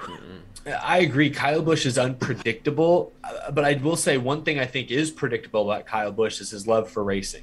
I mean, he's done double, triple duty almost his whole career. He loves being behind the wheel of a race car. The one thing that's changed is he now has 2 kids. He has a new baby now. And so family life may start to pull at him a little bit, pull him away from racing more and more. That's the only thing that could change his mindset, but we know he loves racing. I'm going to continue to echo what you guys are saying. I think, yes, he stays with Joe Gibbs Racing next year because ultimately I think all sides effectively want the same thing. Kyle Busch wants to race for Toyota and Joe Gibbs Racing at a certain price. And I think Toyota and Joe Gibbs Racing are willing to pay him at that price, and they want to bring him back because he has their whole development truck team as well, but they need to find a sponsor. So ultimately, the first most important thing is everybody wants the same thing. That part is true. So I think the sponsor thing will eventually work itself out. But like you said, Jarrett, we don't have any hard evidence to suggest either way at this point. It is very much just speculation. I'll ask Slap, what do you think? Think like a big sponsor like HelloFresh might jump on? I got a video to send you. I took Monday. You ain't gonna believe Save it. 18% with Kyle Busch 18. My goodness. I want to see YouTube sponsors like that get on a race cars more and more. I think that'd be funny. The Raycon Chevy. The Dr. Raid Squatch Shadow car. Legends. Skillshare Ford. The Factor 18. Squarespace. We saw Roman on Ryan Newman's car a couple of years ago. Yeah. I think it's possible. I want to see my boys from Canada Fume step up with somebody. I want to see Kyle Busch do a Manscaped commercial just because I want to see the hissy fit that all these people on Twitter will throw when it's Kyle Busch talking about shaving his balls. I don't think I could take Kyle Busch seriously. I just throw it out there. I hate to like trash a potential sponsor for Kyle Busch, but I don't see that working. We've seen some of the Instagram posts that he does with Samantha. I can only imagine how he would handle a Manscaped. That'd be crazy. That'd be funny. It'd be about in line. Oh, maybe that's true. Maybe he's already ready for it. He's been quietly pitching himself to Manscaped all this time, and we have no idea. Big brain. Oh my goodness. Well, getting away from the 18 for a second, that one, because there's a lot of speculation there, and we don't really know anything. We don't know what's going on behind the scenes. Let's move to another car that's expected to be available next year that we also don't really know anything about, but we're going to speculate anyways. The 10 car. The Stewart-Haas Racing number 10 car is expected to be open next year because Eric Almirola announced his retirement before the season began. And this past weekend, during like an extra segment on his Stacking Pennies podcast, Corey LaJoie and his co-hosts were sort of speculating who gets the 10 car. And immediately they talked about Ryan Preece, who was just signed by SHR to be their development driver.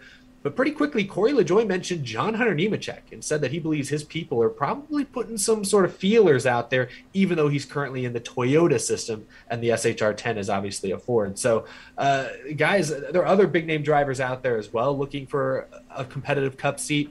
Noah Gregson's a guy who's hasn't been very shy in recent weeks. He's interested in racing full-time Cup next year, and I don't think he's tied down to any one team or manufacturer. So Preece, Nemechek, Gregson, somebody else. Jarrett, start us off. Who do you think gets that 10 car next year? So this one's hard because you don't know if Smithfield's going to stay on or not. If Smithfield stays on, then I think basically Smithfield and SHR have their pick of the litter. True. Right now, just because he's been the one that's been lined up for, my head says Ryan Preece. I think that's a safe pick.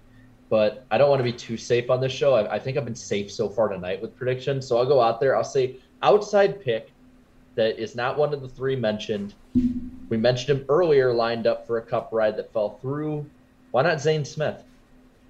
I mean, why not? He's got the Ford connection. Exactly. He's got the Ford connection, and you can have that big alliance set up. I wouldn't be surprised.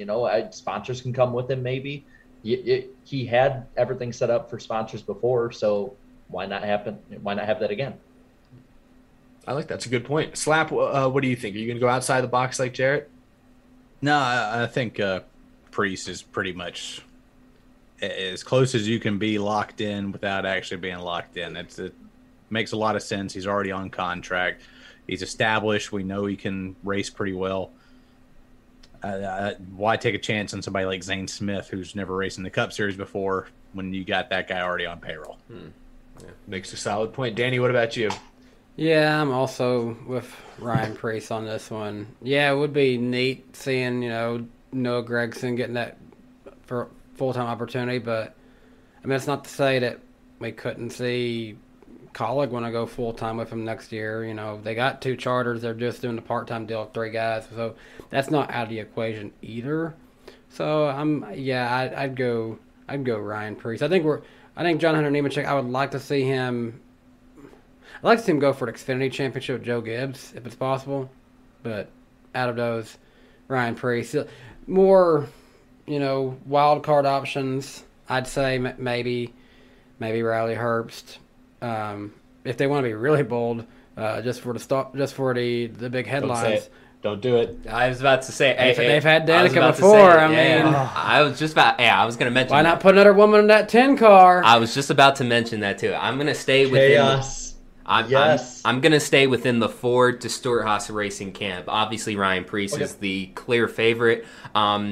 I feel like what Jared said earlier, though, if Smithfield stays as a sponsor, then I feel like that's Ryan Preece's ride for sure. But if not though, hey, I'm just saying, you have two other drivers with funding, and Riley Hurst, and hey, he just mentioned her, Haley Deek is there if you want to break the internet. I'll tell you what. I'll push the issue a little more. I know that he has a contract that goes through, I believe, 23.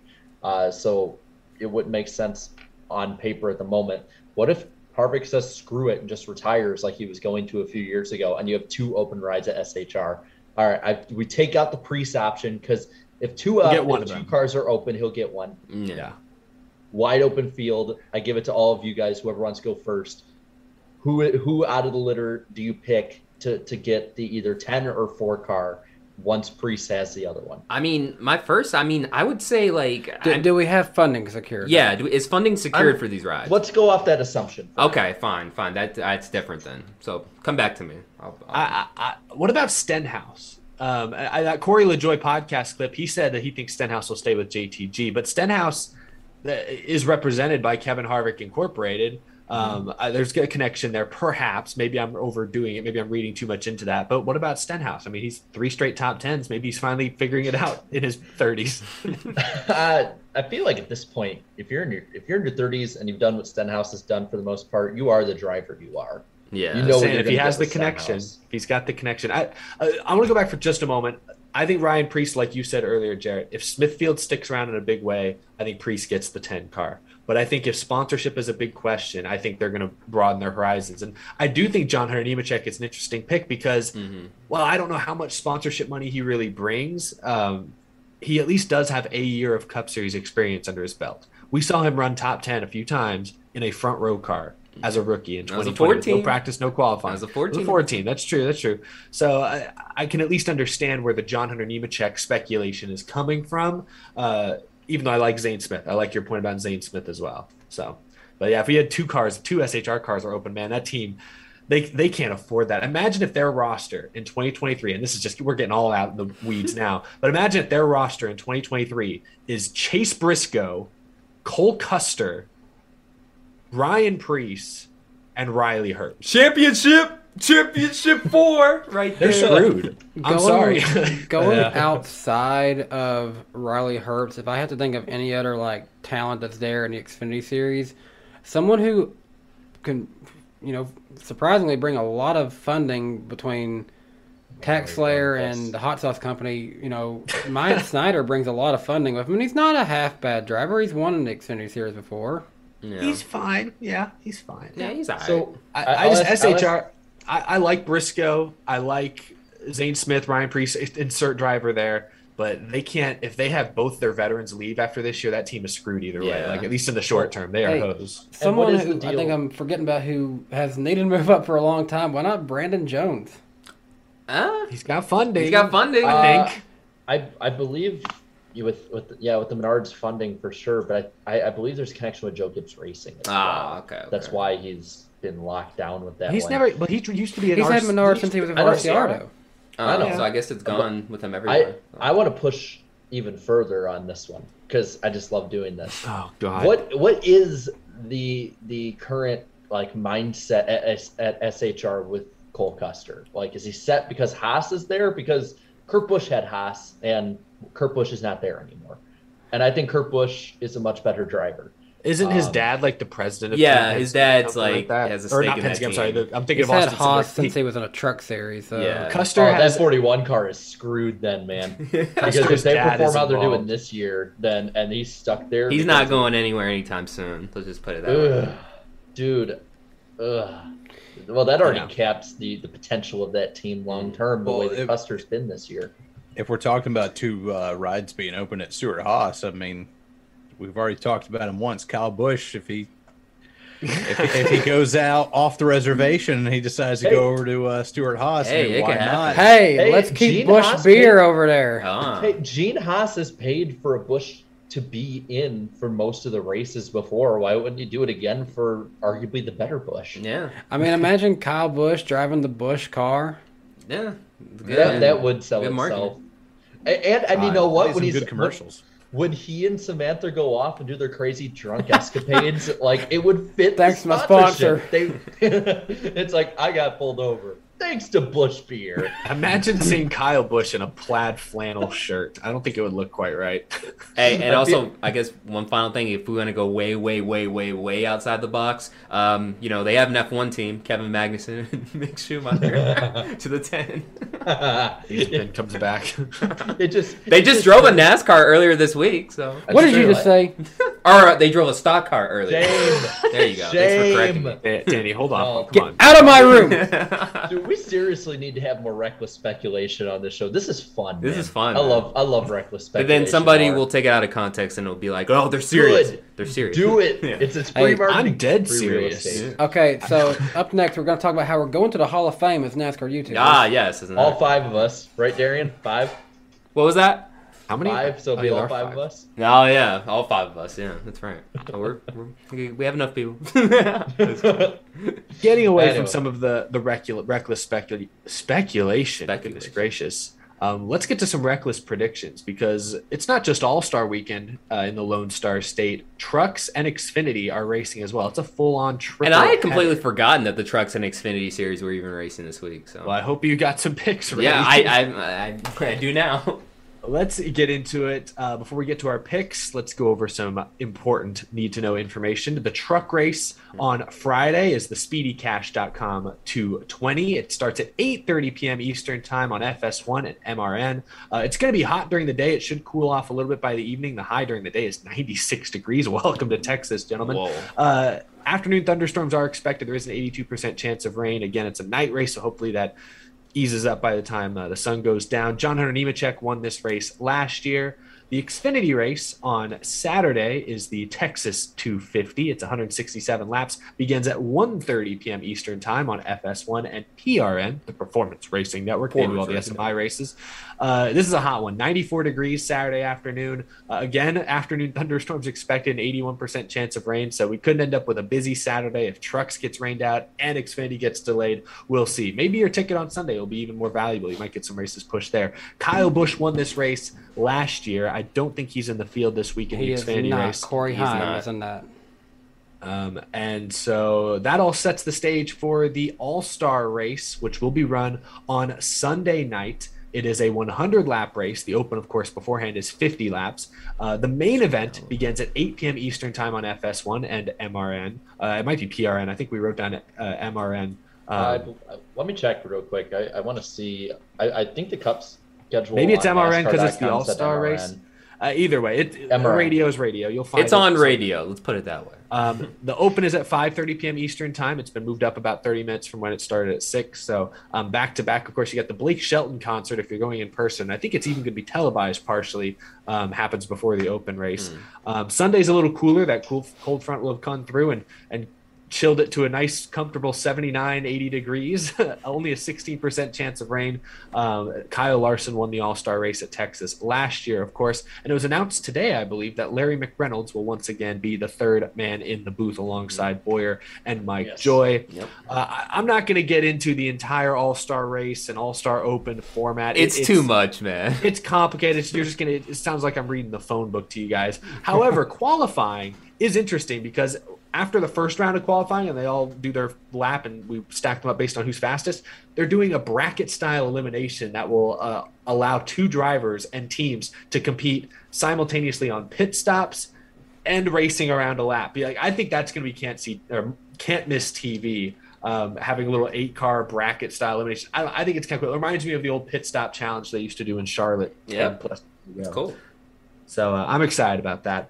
The All-Star Open is pretty simple. It's 3 stages, 20, 20, and 10 laps. The winner of each stage moves on to the main event, plus the fan vote, of course, will grab that 4th and final transfer spot. The All-Star race is a bunch of stages. Basically, all you need to know is if your driver wins one of the stages and stays in the top 15 through the rest of the stages, he will start top 3 for the final stage. That's all you really need to know. And then that 4th spot goes to the winner of the pit crew challenge that happens in between stages 2 and 3. It's very complicated. Like I said in my video a few weeks ago, if you're going to watch this race on TV, just sit back and let the content come to you. Don't try to analyze every little detail and aspect and predict what's going to happen next, because it'll just give you a headache. Just to accept the racing for what it is. Oh, my guy's restarting 12th on this restart. Don't know how that happened, but I'll just enjoy it. Hey, something happened. Something happened. Honestly, you just got to turn your brain off for this race. Yeah. I feel like if just you really crack want to open some beers and just let it all flow through. Be like Slap and speaks. crack open a couple of Keystone Lights or Keystone. Yeah, that's what I like to call them. Not some Slap Brad. speaks from experience. All right, before we get to our picks, Darian, we've got your betting odds. Who are the favorites for the All-Star race? Ah, yes, the famous betting odds on the NASCAR Weekly Podcast. Yeah, so all of these are favorites to win. Now, keep in mind before I say them, not every driver in these betting odds are automatically locked into the race quite yet. Some have to make it through the Open first, but these are the guys that Vegas feels are the favorites. So Kyle Larson enters this weekend at plus 600 to win, followed by Kyle Busch and Chase Elliott, both tied for second at plus 700. In fourth, William Byron at plus 900, and finally, rounding out the top five, Ross Chastain at plus 1,000. And then as for the best of the rest, I accidentally put Chastain twice there. It's fine. For the best of the rest, we have Tyler Reddick and Ryan Blaney at plus 1,200. And for the underdogs, Denny Hamlin plus 1,300, Alex Bowman plus 1,400, Kurt Busch plus 2,500, Kevin Harvick plus 3,500, and Bubba Wallace plus 5,000. Now, before we move on, let's go over the points from last weekend's NASCAR Weekly Podcast Fantasy League. And so far this year, we still have well over 95 plus players still playing into the season, even though a lot of us are out of championship contention at this point. We feel like we're just doing it for fun. So I appreciate you guys still playing, including Danny B, who happens to be 1 point ahead of my mom, by the way, for P13. So yeah, just ahead of it. So those are funny little At least battles. I'm doing good in one of our standings. At least that's so those are funny little battles, fun little battles to watch there. But right now, the top five. This is the top five in the Fantasy League. Trevor Sports 98 currently leads just over 11 points over 48 Nation in second. Toyota Tough in third. 24 for Life in fourth. And rounding out the top five is UGR2. Now keep in mind, for those who have been playing all season,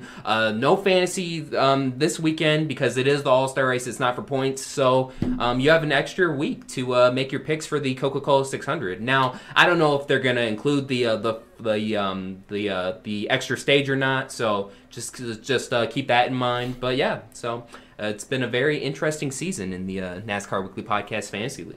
Thank you guys for playing. Looking at those betting odds, not reaching too deep for some of the underdogs, because like Hamlin, obviously not a huge underdog for this race. I'm surprised the 2:23.11 drivers, after the speed they just showed at Kansas, are that low. Even Bubba, I would have put Bubba. Remember, you got to remember too. Some of these odds, a lot of these odds makers, they don't watch racing like that. They just see stats or whatever, and they're just like, okay, That's this is fair. all right. This will play. Have this guy at such and such odds. So hey, take advantage of it too. Yeah, you got a chance to win some money. So.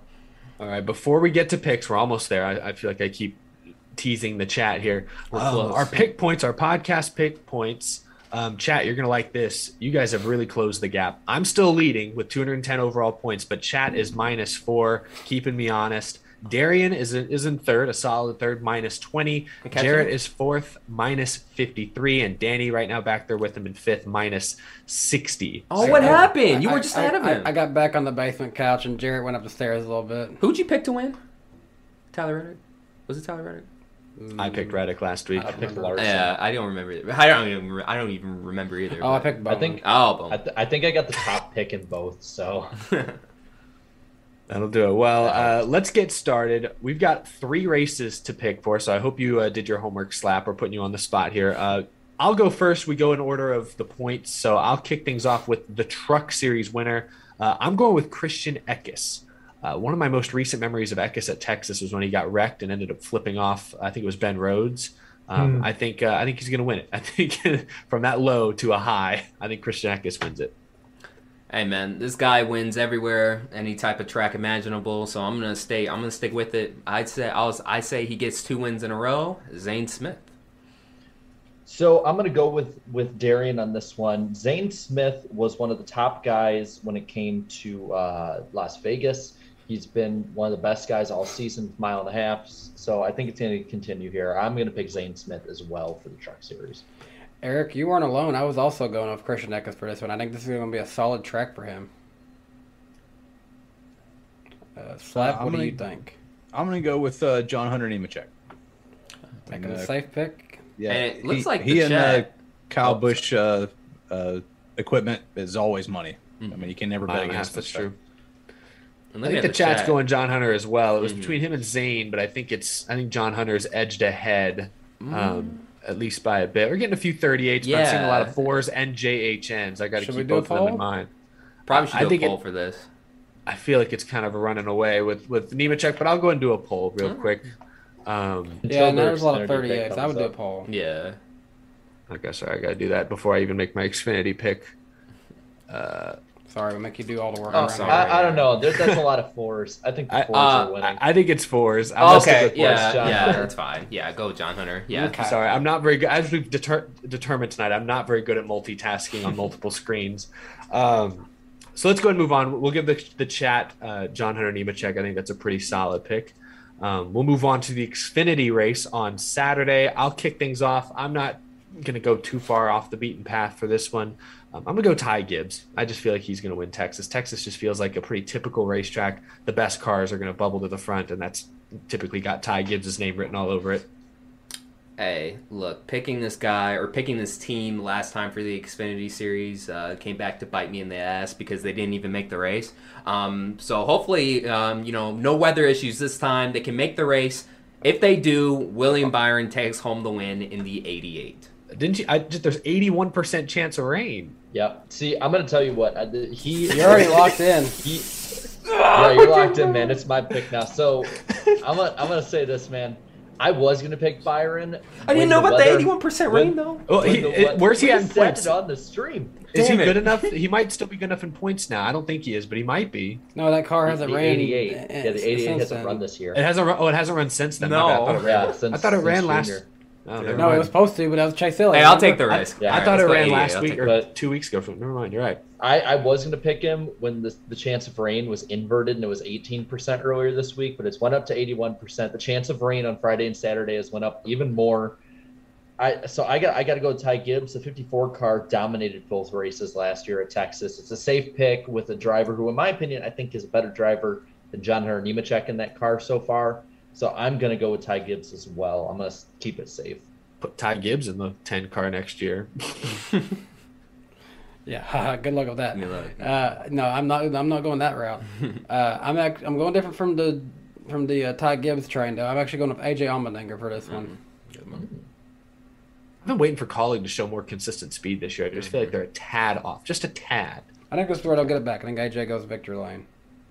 I'm going to go with Colleague's Cup guy part-time, Noah Gragson. I think he's shown a lot of speed here lately. I think last time he was in position to win a race at Texas, Harrison Burton ran him down at the last second. And I think he's still mad about that. And Noah Gragson, he's better when he's mad. So I'll be looking forward to see what he does. Looks like the chat agrees with you. Chat's going the same way. I'm seeing a lot of 9. Yeah. There's some 16s and 54 here and there, but I'm seeing a lot of 9s. I'm seeing a lot of 9s, man. I'm seeing a lot of 9s. I was going to go and do a poll just in case because I did see a lot of Gibbs and I see a lot of Allmendinger as well. So I'm going to go and do a poll for that one because I was prepared. Answer me. Poll? All right. Cool. That is But please don't rain, dude. Come on. Like I picked Byron and stuff, and I completely forgotten about the whole rain thing. Please don't rain, y'all. All right. Before we get to our Cup win pick, we have to talk about who we think is going to suck this week. It's interesting because there's the open race, so a lot of guys aren't even going to qualify for the main event. So it kind of opens up the opportunities here. With that in mind, I'm going to pick Cole Custer to suck. I know that's not very. I was about to pick him too. I was going to pick Custer too. I was looking at the list of the open drivers, and I'd be like, because we already talked about this. Like, there's like 22 or 23 guys already locked into the main event. Like, there's like 20 guys locked in the main event. No, 22. I think they only have like 14 or 15 racing in the open. I think the poll is answering itself right now. It looks like Gregson. Yeah, you're right. No, they came on strong. But I was looking at guys who aren't qualified, who are in the open race, And who would it be embarrassing if they didn't make it for? Like, I'm looking like if Eric Jones doesn't make it, it'd be a shame, but it won't be embarrassing. It won't be embarrassing if Suarez missed. It'd be a little, but not terrible. If you missed out on an SHR car when I think all your buddies are in, like that's kind of going to suck. All your teammates are in and you're not. That does suck. But yeah, Cole Custer, that's my pick for who's going to suck as well. I'm going to go with someone who's going to be in it for sure because he won last year, but I don't think he's going to be doing too good here on this kind of oval. AJ Allmendinger. I think he's going to be the one stuck in the All-Star race. After literally winning an Xfinity race, as I predicted. Difference of a Cup and Xfinity car, though. Yeah. Who's next? Yeah, I'm also going a colleague route, but I'm going to say his teammate, Justin Haley. I think he's going to struggle in the Open. And I'm going to say Briscoe. Interesting. I haven't seen a whole lot from Briscoe that makes me think like, oh yeah, he's definitely going to put it all together in the All-Star race. I just don't see that happening. Chat has been between Custer and I'm going to say they're going Keselowski. Unfortunately, they don't seem to be big Brad fans this week. That's just for you, Slap. It's only because you're here.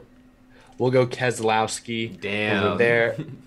Shifting to the Cup Series dark horse, I'm going to go with Austin Dillon. He's a guy who has to race his way in. He's in the Open, but he's won at Texas before. RCR, despite their cars being just outside the top 16, they're pretty consistently top 10 capable, which means I think Austin Dillon will win one of the Open stages. So I think Austin Dillon makes it in and sneaks into at least the top 10 in the main event.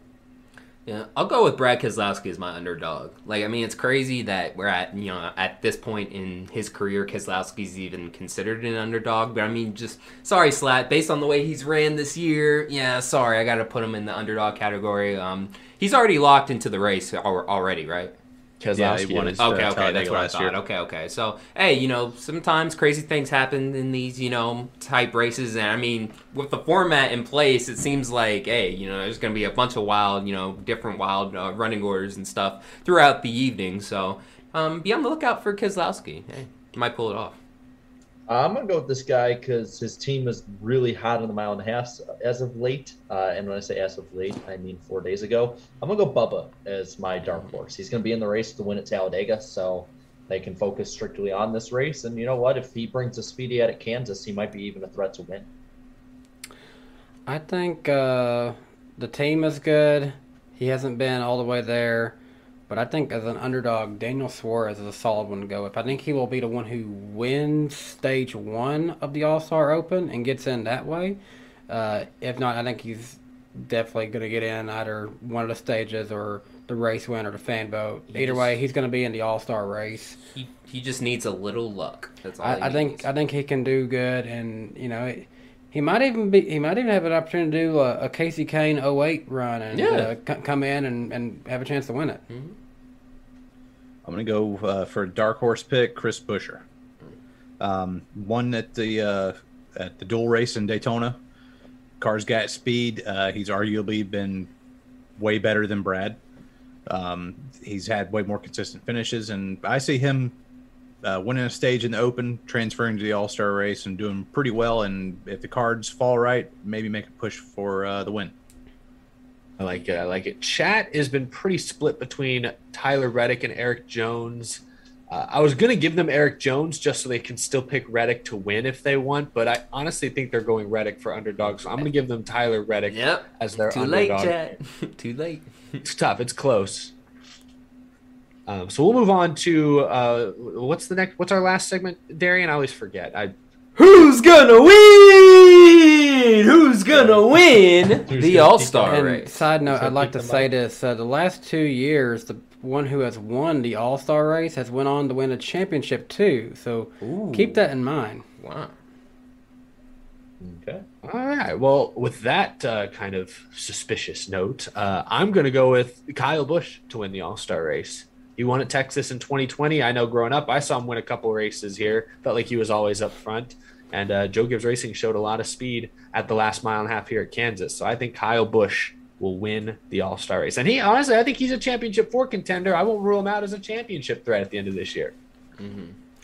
like as much crap as we give the All-Star race, at the end of the day, it at the very least brings out the best of the best. Usually, the best drivers win that race every single year, outside of a few other occasions. So for that, and also because of the point Danny just made with the winner the past 2 seasons winning the championship, right? I'm going to go with Kyle Larson. I feel like he will win 2 All-Star races in a row at Texas.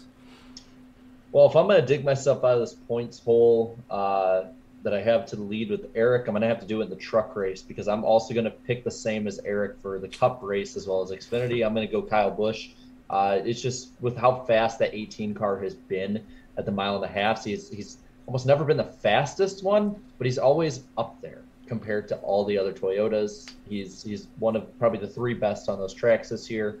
So I think that this kind of shorter race that Kyle Busch can just go for broke will suit him, and I think he'll get the win.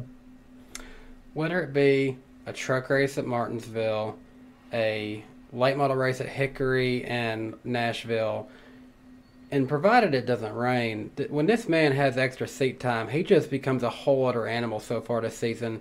And I'm going to say William Byron will win the All-Star race this year. Solid prediction. Historically, Chip Ganassi Racing has always been really good at the All-Star race. So you got Kyle Larson, Jamie McMurray, but they're not around anymore. Trackhouse is. I'm going to go Ross Chastain. That's all. That's who I was also considering, but I like thought about this. the Byron with extra seat time point. A lot of good picks. I feel like everyone had really good rationalization for their picks as well. Good job, gentlemen. Even though many of us will be wrong and only a few of us may be right. It's going to be me in the basement, I know. At least it sounded like we knew what we were talking At least This was it a hell sounded of a intelligent. segment right here. I already know that Byron's not racing in the Xfinity Series. See, watch me say this and like someone from out of the pack wins. It's like I don't know, like Michael McDowell somehow ends up winning it. Crazy. We all look like idiots. I do like that idea of Daniel Suarez pulling like a Michael Waltrip and randomly winning the All-Star race from the Open. So I saw the chat, and Gian just pointed this out. He says the chat is split between Larson, Byron, and Logano. I saw. Yeah, I've seen a lot of Larson, Logano's, and Byron's. I'm not saying the Logano as much. I'm saying the Larson and Byron, though. Yeah. All right, I'm putting it together. Don't y'all worry. Don't you worry. I'm doing this. We're happening. It's happening Answer here. us. Answer. Cole? Be happy. All right. Ask your community. Indeed.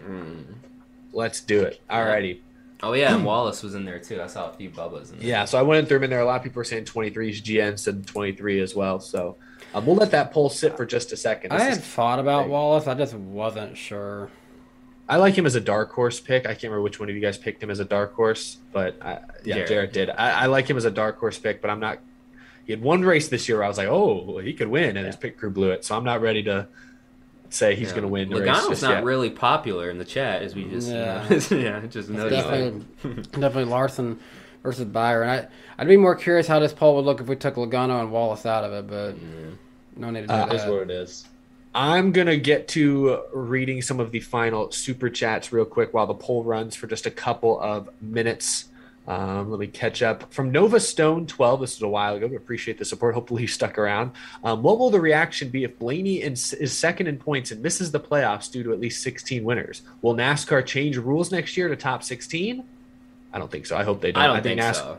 I think NASCAR should keep the format as is or switch it back to the old Winston Cup era format. There's no in between. No more tweaks. You can't change it anymore. You've already changed it so many times. This is the chaos they want. SDJ2, thanks for the 5. Clint Boyer / Jamie Mack, don't talk over each other in the booth challenge. Level impossible. I did notice that. Boyer especially felt very interruptive, but McMurray did a few times as well. They were kind of... Andrew Mayer, thanks for the 6. These $6 are in honor of NASCAR's greatest protagonist and hopefully rub off on Brad Kay for some good runs. A top 15 last week was a good start. Thank you, Andrew. Kylito's Corner, good to see you. Time to stop the hate for Harvick. Boo Giggles Logano. We've got a war going on in the chat. Hot Piss chimes in again, says 5 lugs or bust. Dusty Conger, thanks for the super chat. He sent 20 Appreciate the support. Hey, Eric, said hello to you at Martinsville at the White Tents. Really awesome to meet you, brother. Love the content. Have fun at the All-Star race. Me and my wife are going to the Coke 600 next week. Oh, great meeting you as well, Dusty. Yeah, that was awesome. Appreciate the super chat. Thank you for the very generous support. Crash the Hedgehog said rooting for Eric Jones has been painful this year. Believe me, I've been watching Jones closely, and yes, there have been some very painful moments this year. This past weekend was just the latest. Had to laugh away the pain at the end of the day. MH, thanks for the 5. Do you all think Martin Truex will be back next year? I don't see JGR wanting to lose those sponsorship dollars with what is going on with Kyle Busch. I think Truex sticks around, but the difference between him and Busch is that, like I said, Busch wants to come back for sure, and Toyota wants him back. Truex, I feel like he's kind of leaving this door slightly open to maybe stepping away or doing something completely differently. I can't tell how badly Truex really wants to race next year. I don't know if y'all have seen anything different. I guess not. We'll see. We'll see what happens to Truex. I'd be surprised if JGR just let him walk, but who knows? And who knows how committed Bass Pro Shops really is to Truex? I imagine they are, but who knows? It feels like they're everywhere in the sport. Napa Racing Fan 927 sent 2 more. Said #kick Boyer out. #Mac and Mac booth. Geez, I'm getting aggressive. Groovy Goose, thanks for the 2 M&Ms to Michael McDowell. It's his initials. Put this little emoji. They're leaving all together. Yeah, they're leaving all together though. That was just a front. They're actually going to Mike McDowell. He's right. Groovy Goose has inside information. Master plan all along. Naming random drivers sent 2 and said Stephen Light. Wasn't he? Didn't he win Rookie of the Year? He won a Busch race in 2007 at Kentucky, and he won the 2012 Cup Series Rookie of the Year. I couldn't remember if it was 2011 or 12. Yes. Thank you, naming random drivers. Jay Creeder, I hope I'm saying that correctly. Thanks for the 5. Zane Smith is being groomed for the 34 car. Him and McDowell already share Love/Speedco sponsorship.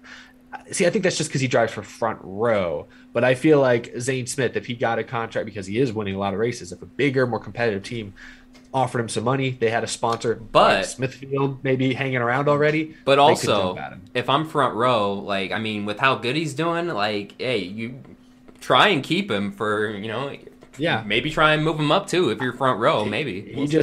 At some point, he may be too expensive for Front Row. I don't know. Thank you, Alex Vivieros, for the 5. The speed Zane Smith showed on Friday is what I call, I have a wedding and honeymoon to pay off. I'm getting my trophy and check. See you later. I like that. That's a long title, but I respect it. That's good. Matt Deason, thank you for the 10. Really appreciate the generous support. Keep up the good work, gentlemen. Thank you, Matt. We appreciate it. Keegan also dropped 10. Appreciate that. The hilarious moment of the race was when Boyer said they need to cut his nut off, then Jamie trying not to laugh while further explaining what Clint meant by that. Yes, that was a great moment as well. Good comic relief.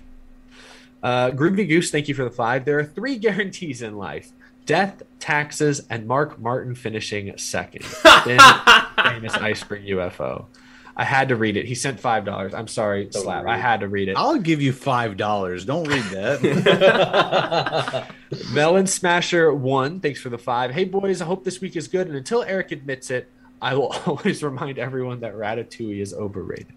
You weren't here, Slap, but a few weeks ago, Jarrett said that Ratatouille is an overrated Pixar movie. I get it to an extent. Everyone loves it. I think it's worth all the hype. I always knew I hated Jarrett. Yes. Anyway, the chat now has been chiming in either way since then. So Barbara disagreed with me too. Oh, good. We've isolated you from all your friends and family. This is the first step into converting you. Kyle P, thanks for the super chat. Anybody catch highlights of the Indy 800 held on Sunday? Yes. Darian said he did. I did not. Wait, you're talking about the Indy Road Course race? I assume he means the Indy Grand Prix. Yeah. No, Colton Herta with that epic save. Yeah, he had that epic save. He went on to win the race. But yeah, no, that race was crazy just from the weather alone and stuff. It was crazy, but it was a great race. Alexander Karabitsis, I'm saying that correctly. Do you guys think having a European OEM would increase NASCAR's global credibility?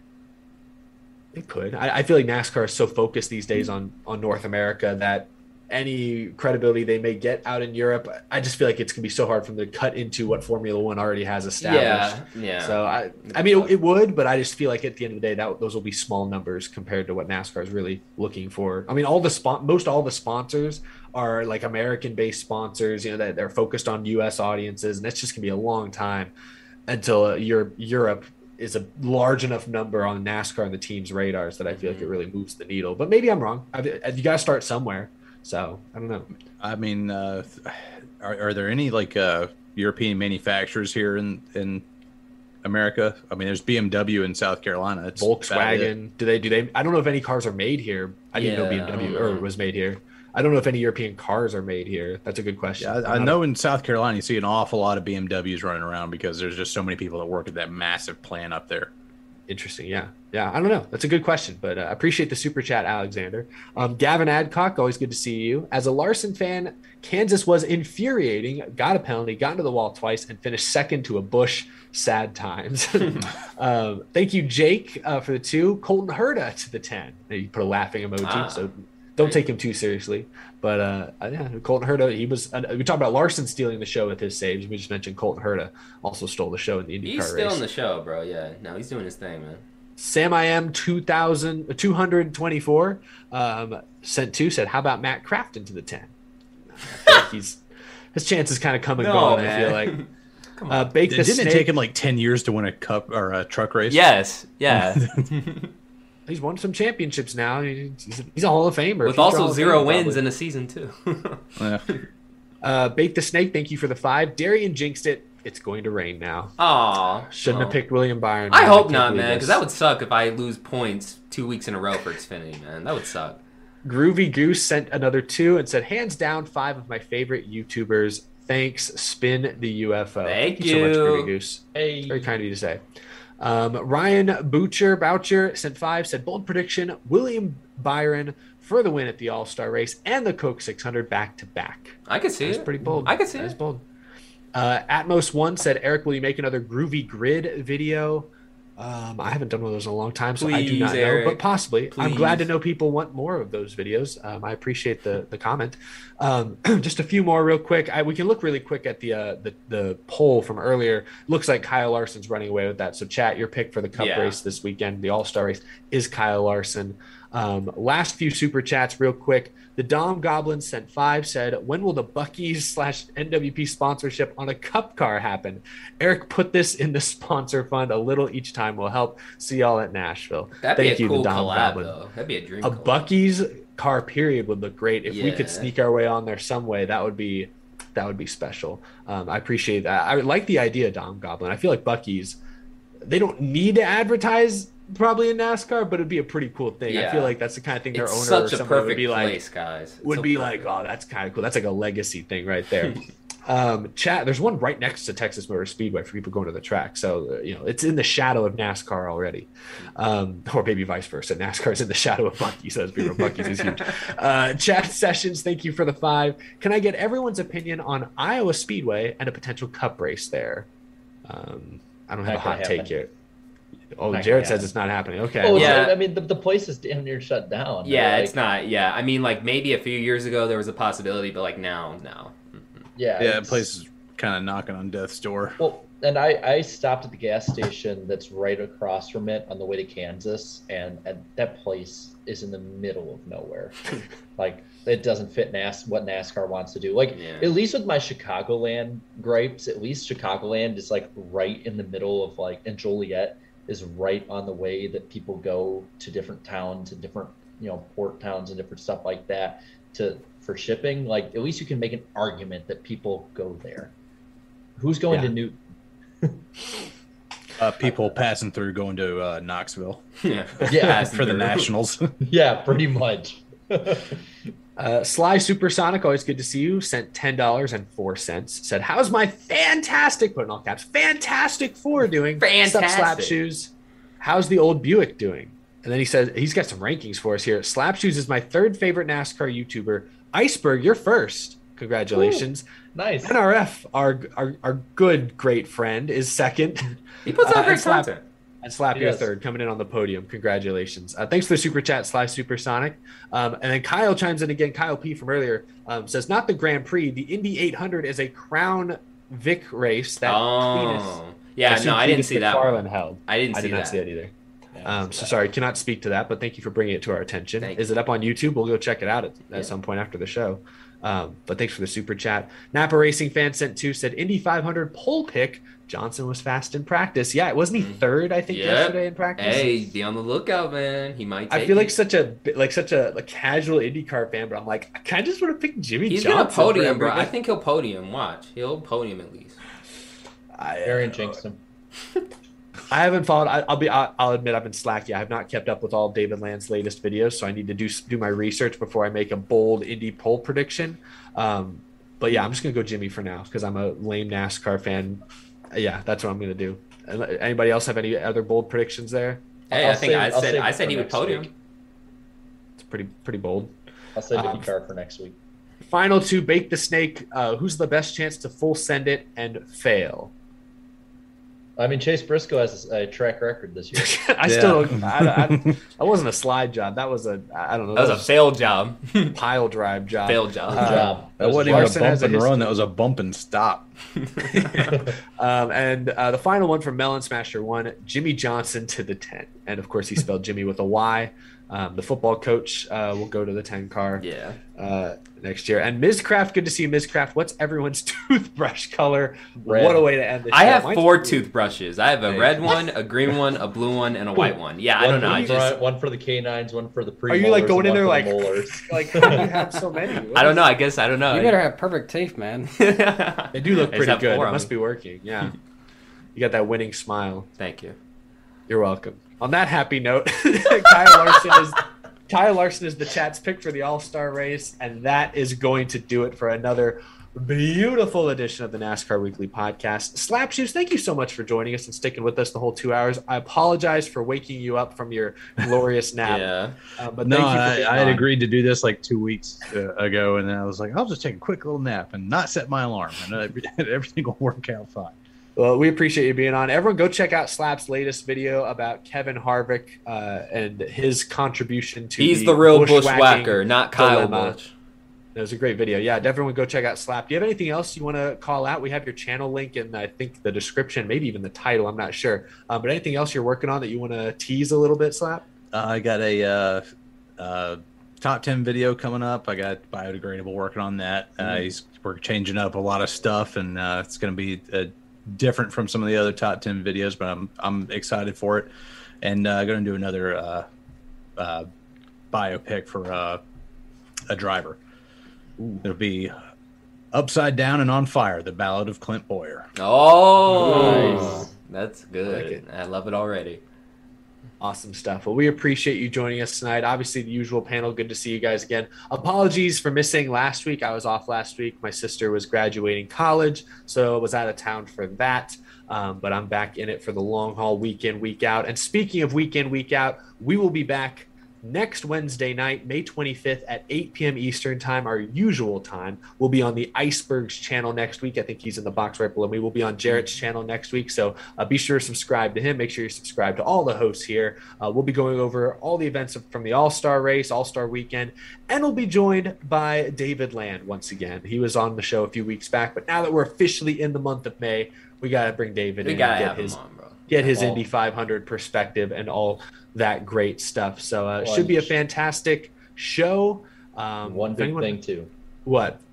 For the chat, remember, we do pick the Indy 500 winner. Your pick is the highest super chat winner by the end of the night. So Yeah. just prepare. Yeah. Prepare for that one because it gets nuts. Wonderful stuff. On that note, we will see you all next week. Thank you all so much for tuning in to this week's edition of the NASCAR Weekly Podcast. Until next time, take it easy, y'all. Yeah. Bye, guys. Does anyone have the Dale call? Does Danny have the outro playing? I hope it's going now. Oh, good. Sweet. Boom. Green. Holy moly. Great job! Yeah! This guy. Thank you! Wow! Hell yeah. Woo-hoo! Great job, man! And we got a crash. Let her rip. Rain like hell, baby. Come on. Oh my God, guys. Yes. Yes. Unbelievable. You guys are the best. Yes, yes, yes, yes. Oh, what a year.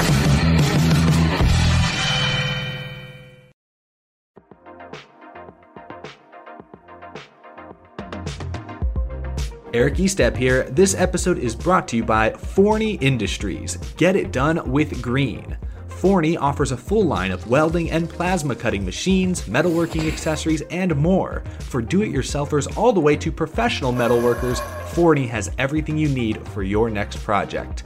Shop Forney's top-of-the-line products at forneyInd.com. That's Forney, F-O-R-N-E-Y, Ind, I-N-D.com, or at an authorized Forney dealer near you.